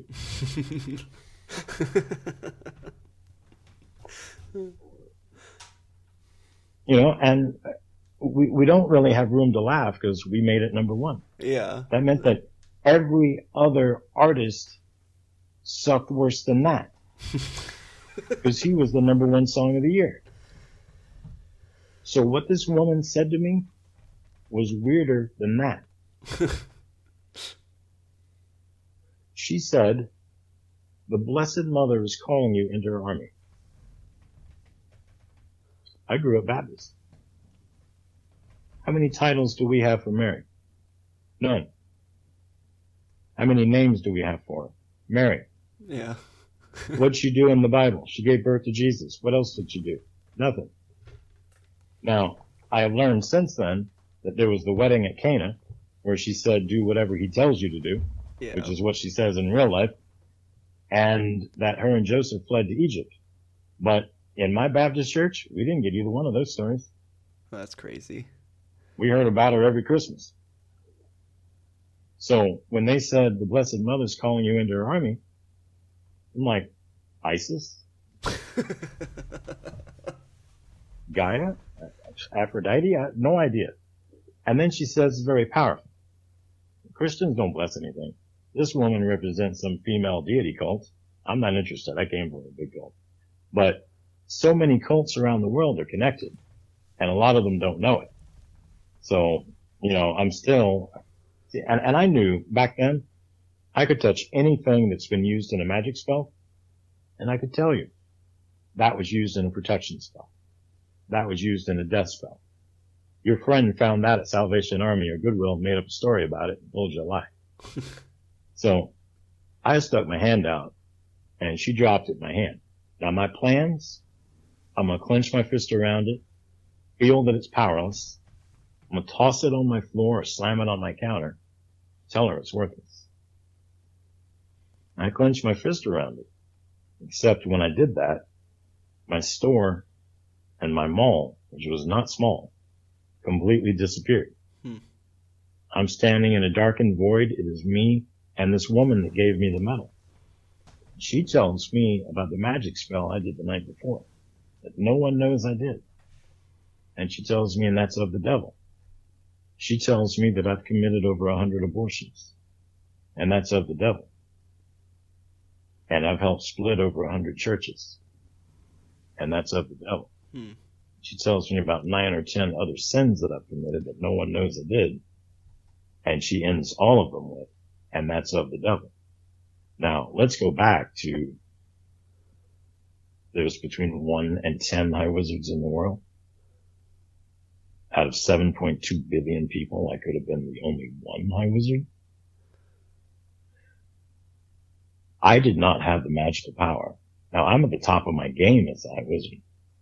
But at the top of my game, I did not have the power to give somebody a worthless gold-colored piece of tin, transport both of us to a darkened void, and know all your sins. Her magic is stronger than mine. I do not know how she's doing what she's doing, but I'm terrified. Now, what it is I'm holding is called the miraculous medal. I have no idea what that is. Then she says again, the Blessed Mother is calling you into her army. And this was another strange revelation. In that moment, I realized that the Blessed Mother was the Mother of God. I'm a former Baptist who'd rather shoot ourselves in the face with a shotgun than say Mother of God. When I realized it's the Mother of God, Mary showed up. She smiled at me, a smile I knew I did not deserve. She took me by the hand that had the medal in it, and she turned me around. Jesus was standing behind me. I knew in that instant I had not sold my soul to the devil. I knew that Jesus Christ was my Lord and Savior. I knew that all my magic, my occult, my Satanism, and my New Age was all crap. It was all false. And I knew that everything Catholic was true. And the Blessed Mother told me that my job was to help her end abortion. I opened my hand. I was back in my store, back in my mall. This woman that was talking to me told me where she went to Mass, and I started going there the next day. That was in January of '08. I officially entered the church in May of '08. She was with the St. Raphael Healing Oil Ministry, Father Joe Whalen, who's now deceased. I worked with them for about 1.5 years. And then I felt God wanted me to start my own ministry. So I started All Saints Ministry. And I've been with them ever since. And I have traveled all over the world. I speak everywhere. I also do a lot of consulting.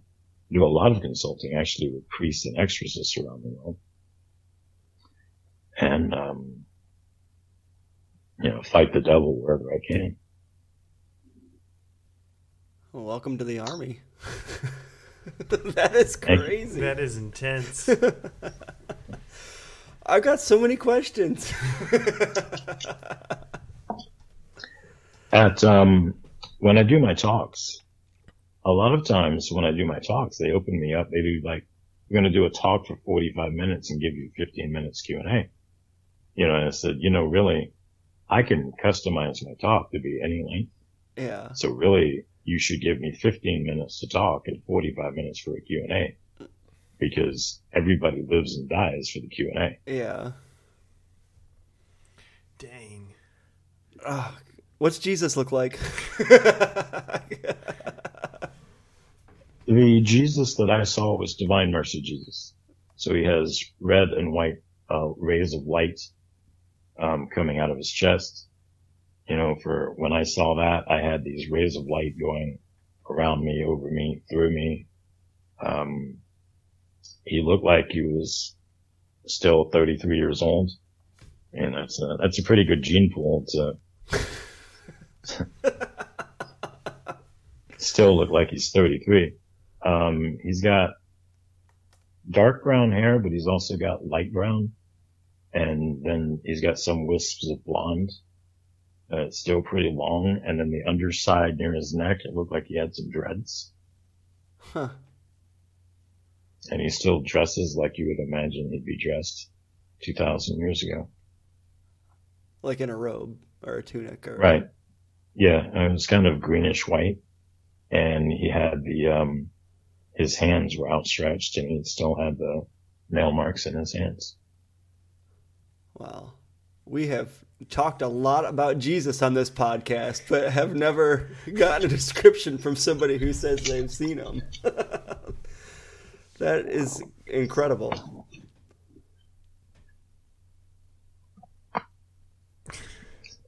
And I had felt love and mercy that I had never felt, and joy.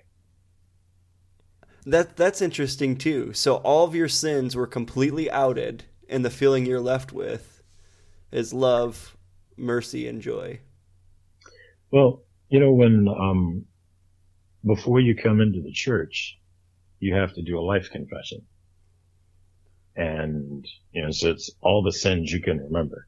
And the priest told me, yes, I know I've said you have to say everything, but this doesn't have to be Ivanhoe or War and Peace.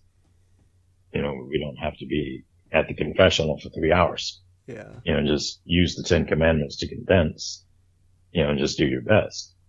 And, I'd never been in a state of grace before. And, so it took me about 10 minutes. And then, he prayed over me and gave me absolution for the first time. And I did not realize the weight of my sin until I no longer had it.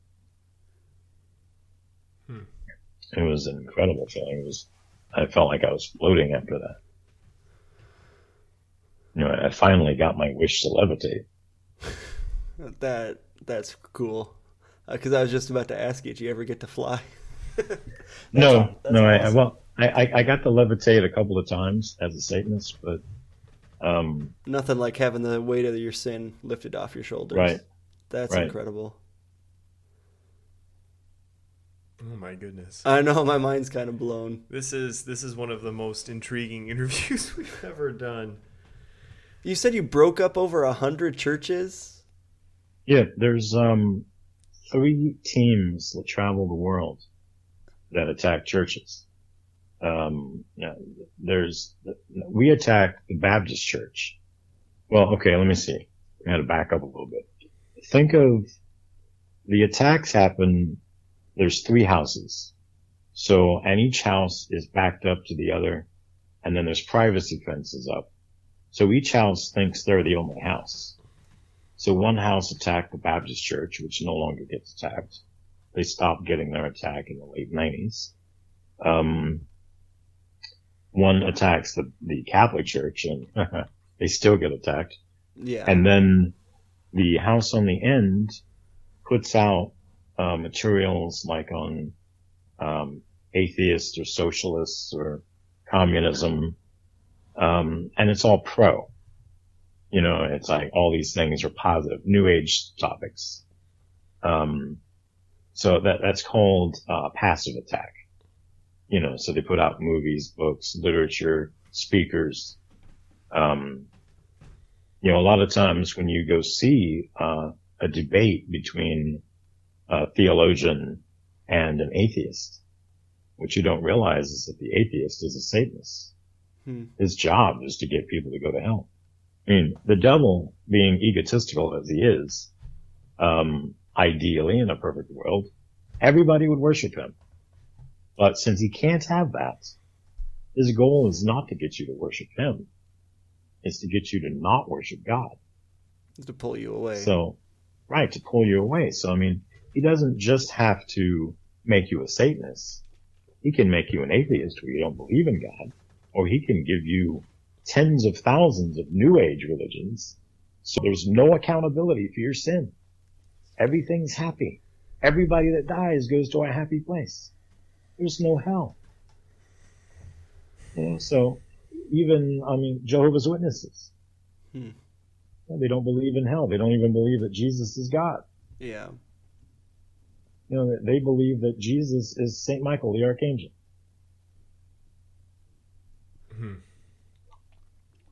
That could be a whole nother show. Yeah, it could be. I feel like a lot of stuff we could elaborate on. Oh man. So we are at about 2 hours into our conversation according to the time recorder. And to the people that wonder, well, are there any famous rock stars? I don't name drop people that I did things for, but I mean, if you look on YouTube, there's an interview with Bob Dylan on 60 Minutes where he says he sold his soul to the devil. There's a documentary on Netflix that's Gaga 5.2 where she talks about fibromyalgia and arthritis and body pain that she has. Yeah, my wife and I were just watching that last night. Did you watch the special features from that? No, just what's on Netflix, and we didn't finish the whole thing. We only got like 30 minutes in. In her special features from that, she admits that she sold her soul to the Illuminati, and she wants to get an exorcism. And she says that Katy Perry did the same thing. If you go on YouTube and look up Katy Perry, look up Katy Perry sold her soul to the devil, there's an interview where she says she wanted to be the next Amy Grant. Her parents were evangelicals. Yeah. She traveled with them and she wanted to be the next Amy Grant, but that failed. So she sold her soul to the devil. Yeah, I feel like there's tons of videos where a lot of artists will say that, but they almost like, some of them sound terrified.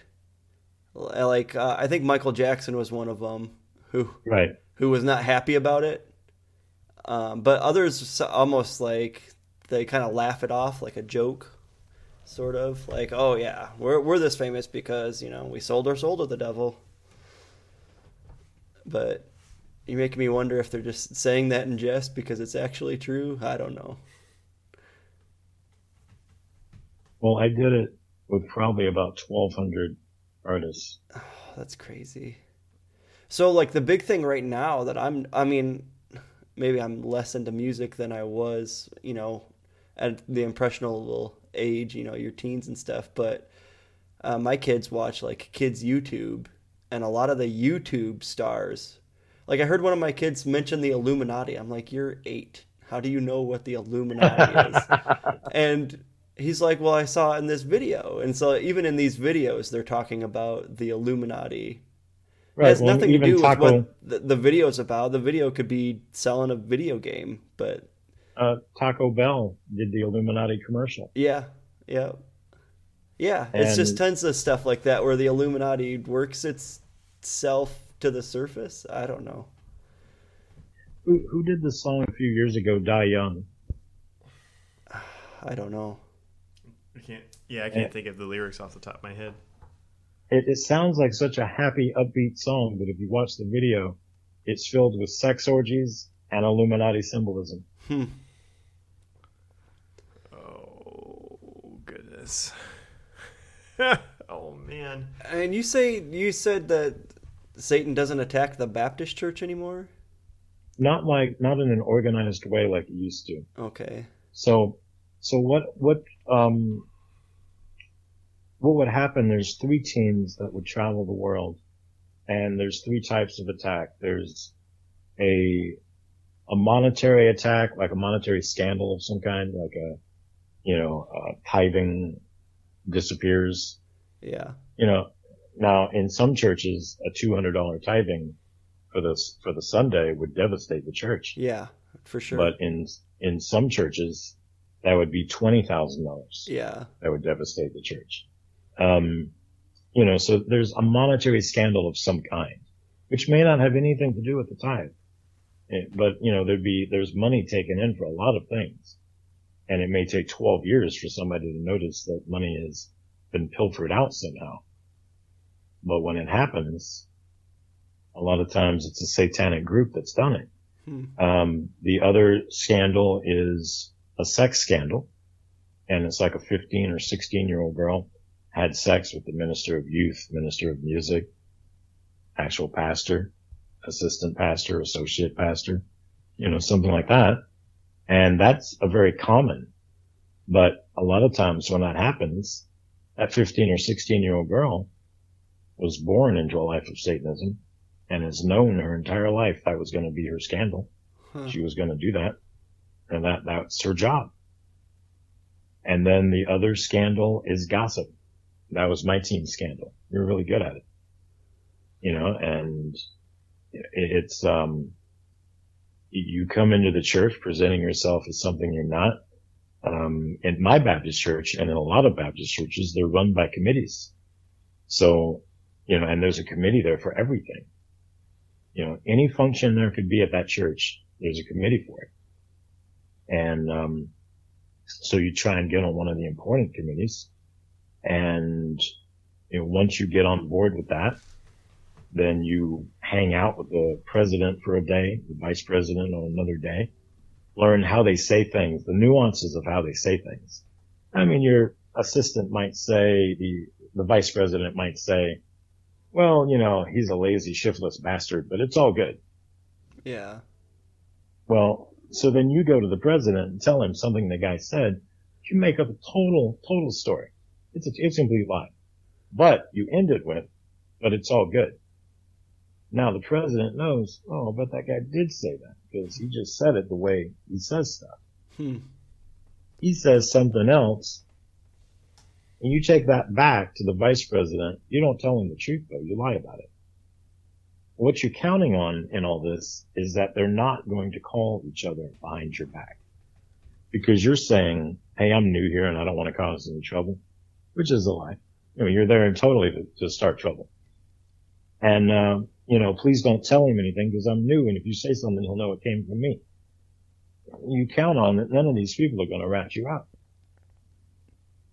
Once you have these guys warring factions, then you drag in the rest of the committee. When everything is going really good, now you go to the Baptist preacher and you let him know you're new here. You don't want to cause any problems, but this is what you're hearing. And then you tell the pastor your 99% truth and 1% lie is with him. You tell him everything that everybody has said and everything you've said. The 1% lie that you leave out is that you're there to split his church. But you tell him everything else. Now, if he is a good leader of his flock, he's going to go behind your back and he's going to confirm everything you said is true. And this is what the devil counts on. The devil is not new. He did not fall off the turnip truck yesterday. He knows. He sets this scenario up that everything would be fine if the president would step down. If the president would step down and the vice president filled his shoes, that would eliminate all the problems. It's intentionally set up that way. However, when he goes and presents that to the president knows election was a popularity contest. He's the most popular. He ain't going nowhere. And what that does is that makes the vice president realize if he stepped down, I would be president, but he's not stepping down. He doesn't have the best interest of the church in mind. So the vice president steps away from the committee, which causes a committee split. There's overwhelming evidence that if the committee splits, the church will split. The vice president might leave the church. And if he leaves the church, a large percentage of those people will leave with him. Their goal is to start a new church someplace else. Now, if that church is going in a year, it's going to be successful on some level. If it's not going in a year, it's probably never going to go. The people that leave have a bad taste in their mouth about religion. they're most likely not going to be reabsorbed into another church. You're just going to quit going to church. The people that are left at that original church, that church is never going to grow from what it was. There's a scandal attached to the church. And the people that left, their church is never going to grow beyond the people they took, because there's a scandal attached to them as well. And the Satanists that were there, that orchestrated all this, they're allowed to leave. No one's suspicious of them because half the church is already left. And then you just move on to another church and do it there again. That's crazy. So this was just like a hobby for you. It's the teams are pretty big. You know, this isn't like a team of 6 guys that travel the United States. I mean, if you look at Google search how many Baptist churches there are just in the United States, it's a crazy number. Yeah. Especially because there's not just one Baptist church. Yeah. You know, like I was a member of Southern Baptist, but that wasn't the only Baptist church we attacked. And Baptist churches come in all sizes. I mean, you could get a congregation of 6 people. You could also get a congregation of tens of thousands. And the Baptist religion is all over the world. Yeah, in my township alone, there's 30 churches. There's one Catholic church. There's probably 50% of those churches are splits of Baptist churches or evangelical churches of some sort of nature. Yeah, when I did a talk in New Jersey, I think is either 2014 or 2015, and I had talked about, I'm going to do a lot of detail of how we split churches. And when I was walking through the parking lot, we were heading out to dinner, and the priest said, that part of your conversion story was perfect. He says, my church needed to hear that. And I said, why? And it's the Catholic Church. And he says, well, when this church started out, it was huge. It was one church in this diocese. And gossip got in and split the church into 2 churches. Yeah. And then gossip went into one of those and split it, and there was 3 churches. And then gossip went into one of those and split it, and now there's 4 churches. And right now, gossip is going through that church again. And I fear we're going to have 5 churches. And they're using the same methods that you described your team used. Yeah, I mean, when I think of like, you know, a church split or something like that, I would think, you know, of course we battle a much higher power, you know, we battle the invisible, but I would never think the invisible would take the form of a really organized, specific attack. Well, you know, I'm sure there's somebody that's listening to this message that wonders how many Satanists there are in the world, or how many organizations there are, things like that. You know, the 2 most famous churches right now, I would think, would be the Satanic Temple, which has the After School Satan program around the United States, and has one of their headquarters is based in Salem, Massachusetts. And you can Google search pictures of Katy Perry there, having her picture taken. They're the ones that are doing the organized black masses around the country. You know, like Oklahoma City keeps having them. Mm-hmm. And was it Yale or Harvard? One of those 2 tried to have a black mass a few years ago. And, you know, the Satanic Temple is also moving the Baphomet statue, keeps taking it to different courthouses around the country and displaying it, you know, so it's in opposition to the 10 Commandments. You know, so they've gained quite a bit of popularity. I did a video recently on a program in Arizona where it was called Menstruation with Satan. And it was the Satanic Temple got together with the YWCA in Arizona to gather feminine hygiene products for young girls. So collected by Satanists and given to the YWCA. And then if you go to their website, it showed a Baphomet statue next to a cross. That is pretty messed up. That is pretty messed up. Yeah. And I was like, in what world do we live in where Satan and Jesus join forces and we don't hear about it anywhere? I only heard about it because somebody called me and told me. And then I looked it up. I thought, there's no way this is real. And I looked it up and it was real. It was legit. So, the Satanic Temple is fairly popular now. And the First Church of Satan, which was sung about by the Eagles, Hotel California is a song about that. Yeah. And then, that's Anton LaVey. That was his church. And that's pretty popular. He made that. And Sammy Davis Jr. was a member of that. That was pretty mainstream back in the 60s and 70s. And that church is still going. And, there's probably about 10,000 covens worldwide. And how many members there are overall? The OTO is another, Ordine Templis Orientis. They're one of the biggest cults in the world. And you can buy t-shirts that look like the rock and roll t-shirts that advertise the OTO. Aleister Crowley was their most famous member. What's his name? Who's the black singer, hip hop artist that also has a clothing line? Jay-Z. If Alex and I both know it, then it's true. So, I've heard also, if you read it on the internet, it's true. So in his clothing line, he quotes Aleister Crowley on the labels. Huh.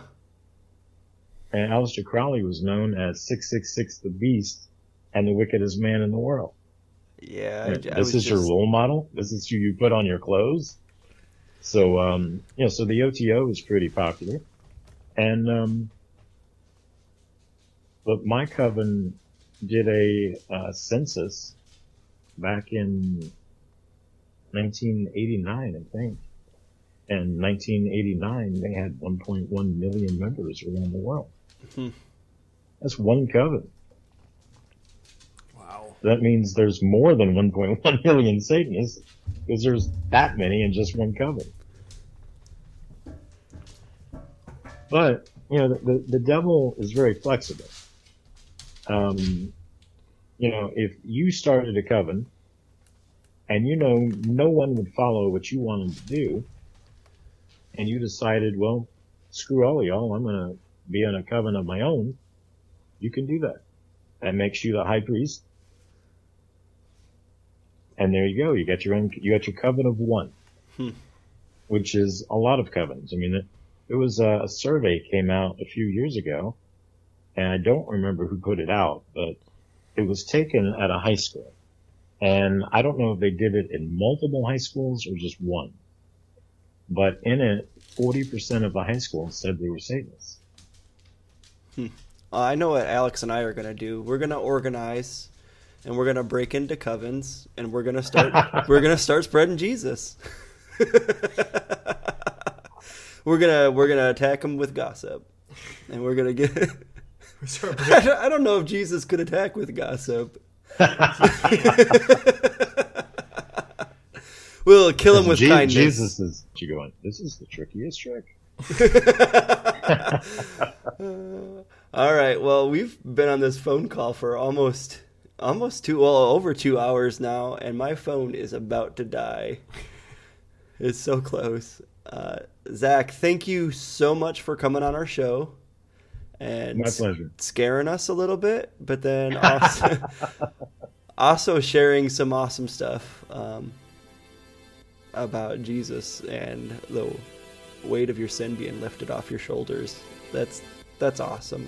Where can people find more stuff about your ministries and your books? allsaintsministry.org. Currently, my somebody complained about my store site having the word abortion Oh in yeah, you four of mentioned my that. products. So my store site shut down. But, if you want to email me, we have a list of products. Most of our stuff is warning you against stuff not to do. But then I do have CDs that talk about my life. And then my abortion CD set and my book, when we've shut down 39 abortion clinics around the world so far. And we'd love to shut down as many as we can. We'd love to shut them all down. Yeah. So, anybody that wants to do stuff, like that, then please contact us. allsaintsministry.org. And my email address is there, and my phone number is there. Well, you can Google search my phone number. It's everywhere. Awesome, Zach. Well, thank you again so much for coming on the show. And thanks for having me. You've left me scared, but also glad to know that you can't outsin Jesus. Jesus will find you, and he'll recruit you to the Mary's army, the Blessed Mother's army. Absolutely. That's awesome. Thanks, Zach. You're welcome. Thank you for having me. Have a good one, buddy. Bye. All right. You too. Have a good night.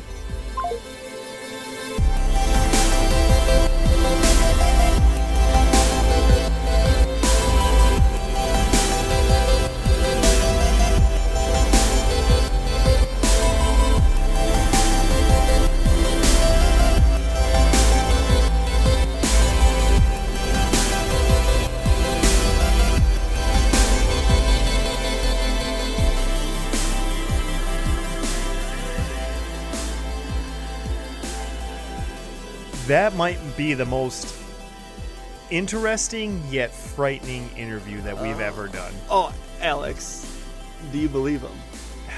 That is a tough question. Gosh, that's a tough question. I can see where there would be skeptics out there that would say, no, I don't believe a word he just said. That's all just a very very well made up story. Very well. Here's where I land. Some of it may not be true. I don't know. But he seems pretty convinced from the way he talks about it. Yeah.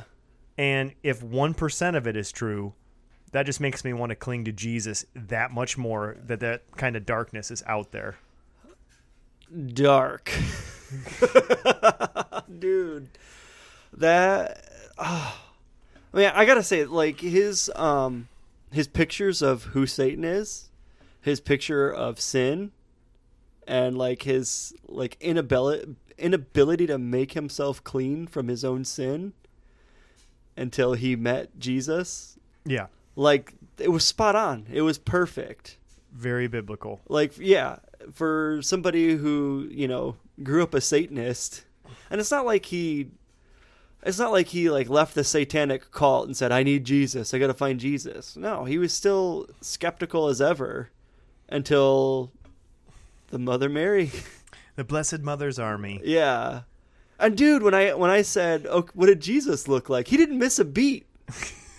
He did not miss a beat. He just immediately started describing Jesus. I thought that was insane. That was pretty insane. I'm still processing. Yeah. Like, I don't.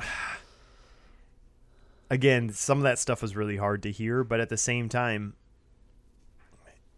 I'm glad he came on the podcast, because some of that stuff has got to be true. Some of it has to be. There's a part of me that's like, I don't know if I believe 100%, but there's a part of me that's like, I believe some of it. And if some of it is true, then there is a darkness out there. Yeah, and he didn't get into it specifically. Well, he started talking about performing the abortions. Yeah. I've heard different interviews where he goes into detail about what he did, and it is, Alex, dude, it's too dark. Like, I wasn't about to let him explain it on our show. If you want, you can visit his website.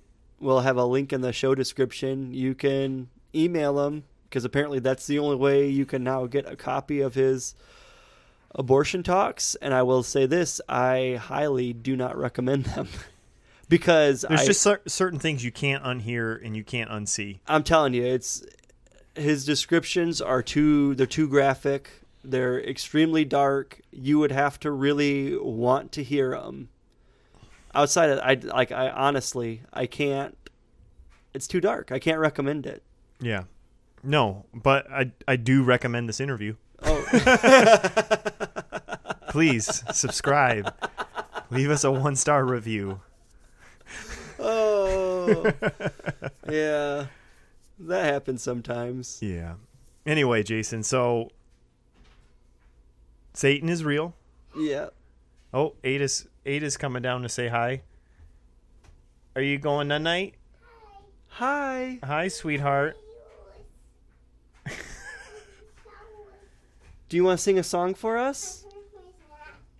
You want to sing a song on the microphone? Oh, you hurt your neck? Uh-oh. You want to sing a song? There's a monster. It's your daddy's street shark. I got a boo-boo. Ada You got a Ryman, boo-boo? everybody. Yep. I got a boo-boo. The one and only. Yeah, that was good. Sorry, that was a boo. Oh, whoa. Ada, Yeah. can you go back upstairs and see Mama? I'm just singing. You want to sing a You song? want to sing a song? Come here, sing a song. That was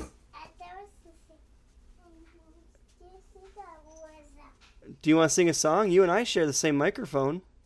I think it was that wolf. You want to sing a song? Mhm. What do you want to sing Frozen? No, you got to sing into this mic. Sing into your daddy's mic. You got to sing into this one. I want to hear stuff.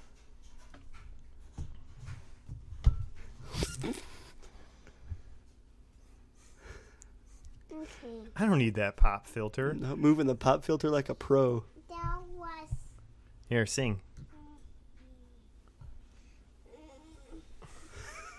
Changed your mind. I think it was a wolf. Ada, can you go upstairs, please, sweetheart? Unless you want to sing. Well, you didn't sing when I asked you to, so can you go upstairs and see Mama? I'm gonna sing how was that. I think it was a wolf. Come on, Ada. Mommy, Sorry, I'm in the bathroom. Mommy, Come on. Mommy, I want to sing. I want to sing. Night, Ada. I love Bye. you. Bye, Jason. Bye. Bye, Jason. See you tomorrow. I just melted. Oh my gosh, she's so adorable. So where were we? You were talking about Satan. You Yeah. were getting heavy into it. And then my daughter came in and kind of wrecked my train of thought, but I mean, she's adorable. Yeah. She is all about Frozen right now. And When she sings, she goes complete with the hand motions. yes, she does. It's amazing. She's going to be a little performer one day. Anyway, so no, I really want to hear people's feedback on this. Do you believe them? Does this make you believe more in the idea that there's a dark side to this whole spiritual realm, and that what Ephesians says about wrestling with not flesh and blood but powers and principalities? Do these stories make you think that way now more than ever? For me, yes. And Jason, I know for you personally, you went home and burned all your Harry Potter stuff. No, I didn't. But he did kind of ruin Harry Potter. The other thing that was blowing my mind was the intentionality behind it. Like, he was intentionally going into churches and destroying them. Yeah. Wow. Like, we hear the word heretic or wolf in sheep's clothing thrown around, like, flippantly all the time. We just, like, use it to stab each other Yeah. when, we don't agree with certain things. But here you have, like, an actual guy with an actual team of people going into actual small churches and purposefully splitting it. The sole intention is just to split them. That's it. Oh man. Like, that's a thing. That's real. So if nothing else is real at all, if nothing else he said was real, that alone was just like, that to me, that was so believable. Yeah, we just go in and we start gossip and just crush the whole thing. Our money. Dude, we hear about that all the time. Yeah. We hear about churches getting money stolen all the time. Our sex scandals. Like those are the 3 like rooms of the house. And just like shut it down. Could you imagine you're a pastor and you have put your entire life into a ministry, and then this guy walks in one day, looks seemingly normal, and just because he hates God, just crushes the whole thing right out from underneath of you.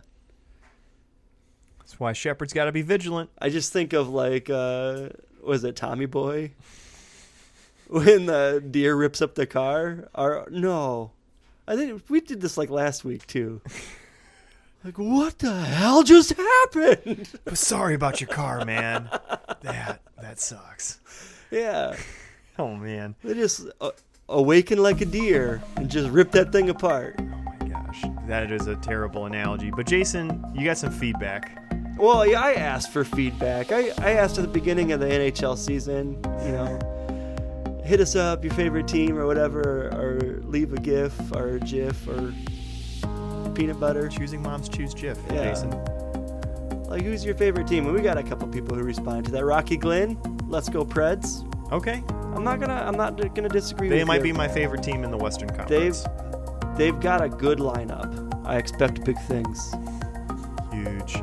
Carrie Jellick says, does any other team matter?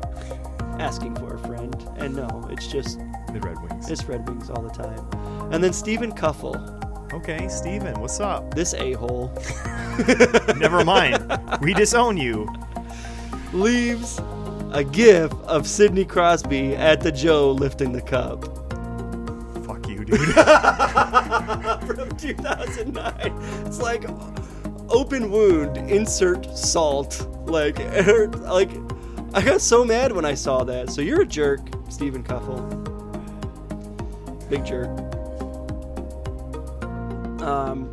Suzanne, what are you doing? I don't know. I don't know what I'm doing with my life anymore. Suzanne DeWitt Hall, she says, so glad to have found your podcast. Turns out we have some mutual Twitter friends. Would love to chat with you about my devotionals, which are designed to help and heal #exvangelical hearts and minds about LGBTQ issues. Meanwhile, and she throws up a gif of Brad Marchand. Brad Marchand is a jerk. He's He's a goon. He is the pure definition of a goon. Like, already, they were getting blown out, like, first or second game of the season. Mm-hmm. They were playing the Capitals. And Lars Eller scored a goal, because I watch a lot of hockey, so I know all this. And celebrated a little bit too much. And Brad Marchand went over and just, like, sucker punched him. Just, like, started a fight, because, they were losing bad. And That's what you do. yeah. I only like it when Darren McCarty does it. Hold on, going back so you can get even more. That's what Stephen Cuffle, that's the gift he left us. That jerk. And just, I told him, I almost paid $415 to go watch that game at the Joe. I'm glad I didn't. I would have cried in person. And then Andy Laura says, watched D1. He's a Mighty Ducks fan. Nice. Watched D1 last night in preparation. At the Ducks coach is going to have his big comeback this year. You know what would be the best? The best, like, just publicity stunt is if Emilio Estevez was on the bench with the Ducks. That would be awesome. He just shows up as just the assistant coach for the Yeah. night. That would be epic. That they may become my second favorite team if they do that. Emilio. I said, I thought he would get all big time and then, like, start, get the haircut and the promotion deals and just turn into a big, terrible coach. And Andy says the dentist worked that out already, humbling him with an unapologetic slash to the bad knee. Bombay is flying V. Like, duck v duck. Power ready. # quack quack quack. And then Gordon Bombay himself There's more. tweets back at us with a gif. It's a fake account, but still hilarious that somebody would go to the time to make at the Ducks coach Gordon Bombay. And he's got a gift that he left us that said, defeated the Hawks, donning the greatest hockey trilogy of all time. Good stuff there. And then I can't pronounce this guy's name. Chase? What would you say? Cough? I can't. Cough? Yeah, we'll just go with that. At the Chase K, he says, I rock this 2002 mint condition Wings Champions tee every opening week and during the final. Yes. And then he sends us a picture. I dedicate this season to the late Osgood, the cat. May he rest in peace. And it's got a picture of his cat he named Osgood. That is a perfect name Yes. for a cat. Osgood. Yes, absolutely. So, I mean, hopefully the Wings can, win a game here because We're not doing too good, Jason. No, it's looking worse than I thought. A lot worse. But Again, it's the curse. It's the curse of the preseason. But Jason, this maybe we can consult, No, we're not going to consult Satan and demons to get our team to win the Stanley Cup. It's not I don't worth want it. that. It's Yeah, not worth I don't it. want that either. So, Jason, I Yeah. have the best bit of advice for the Red Wings. Hmm. When they go into the locker room after their game and they're just in total defeat because they just lost again 8-2 by another team, just go up to the mirror and say, Bloody Mary. Bloody Mary. No, we just said no. Beetlejuice. No.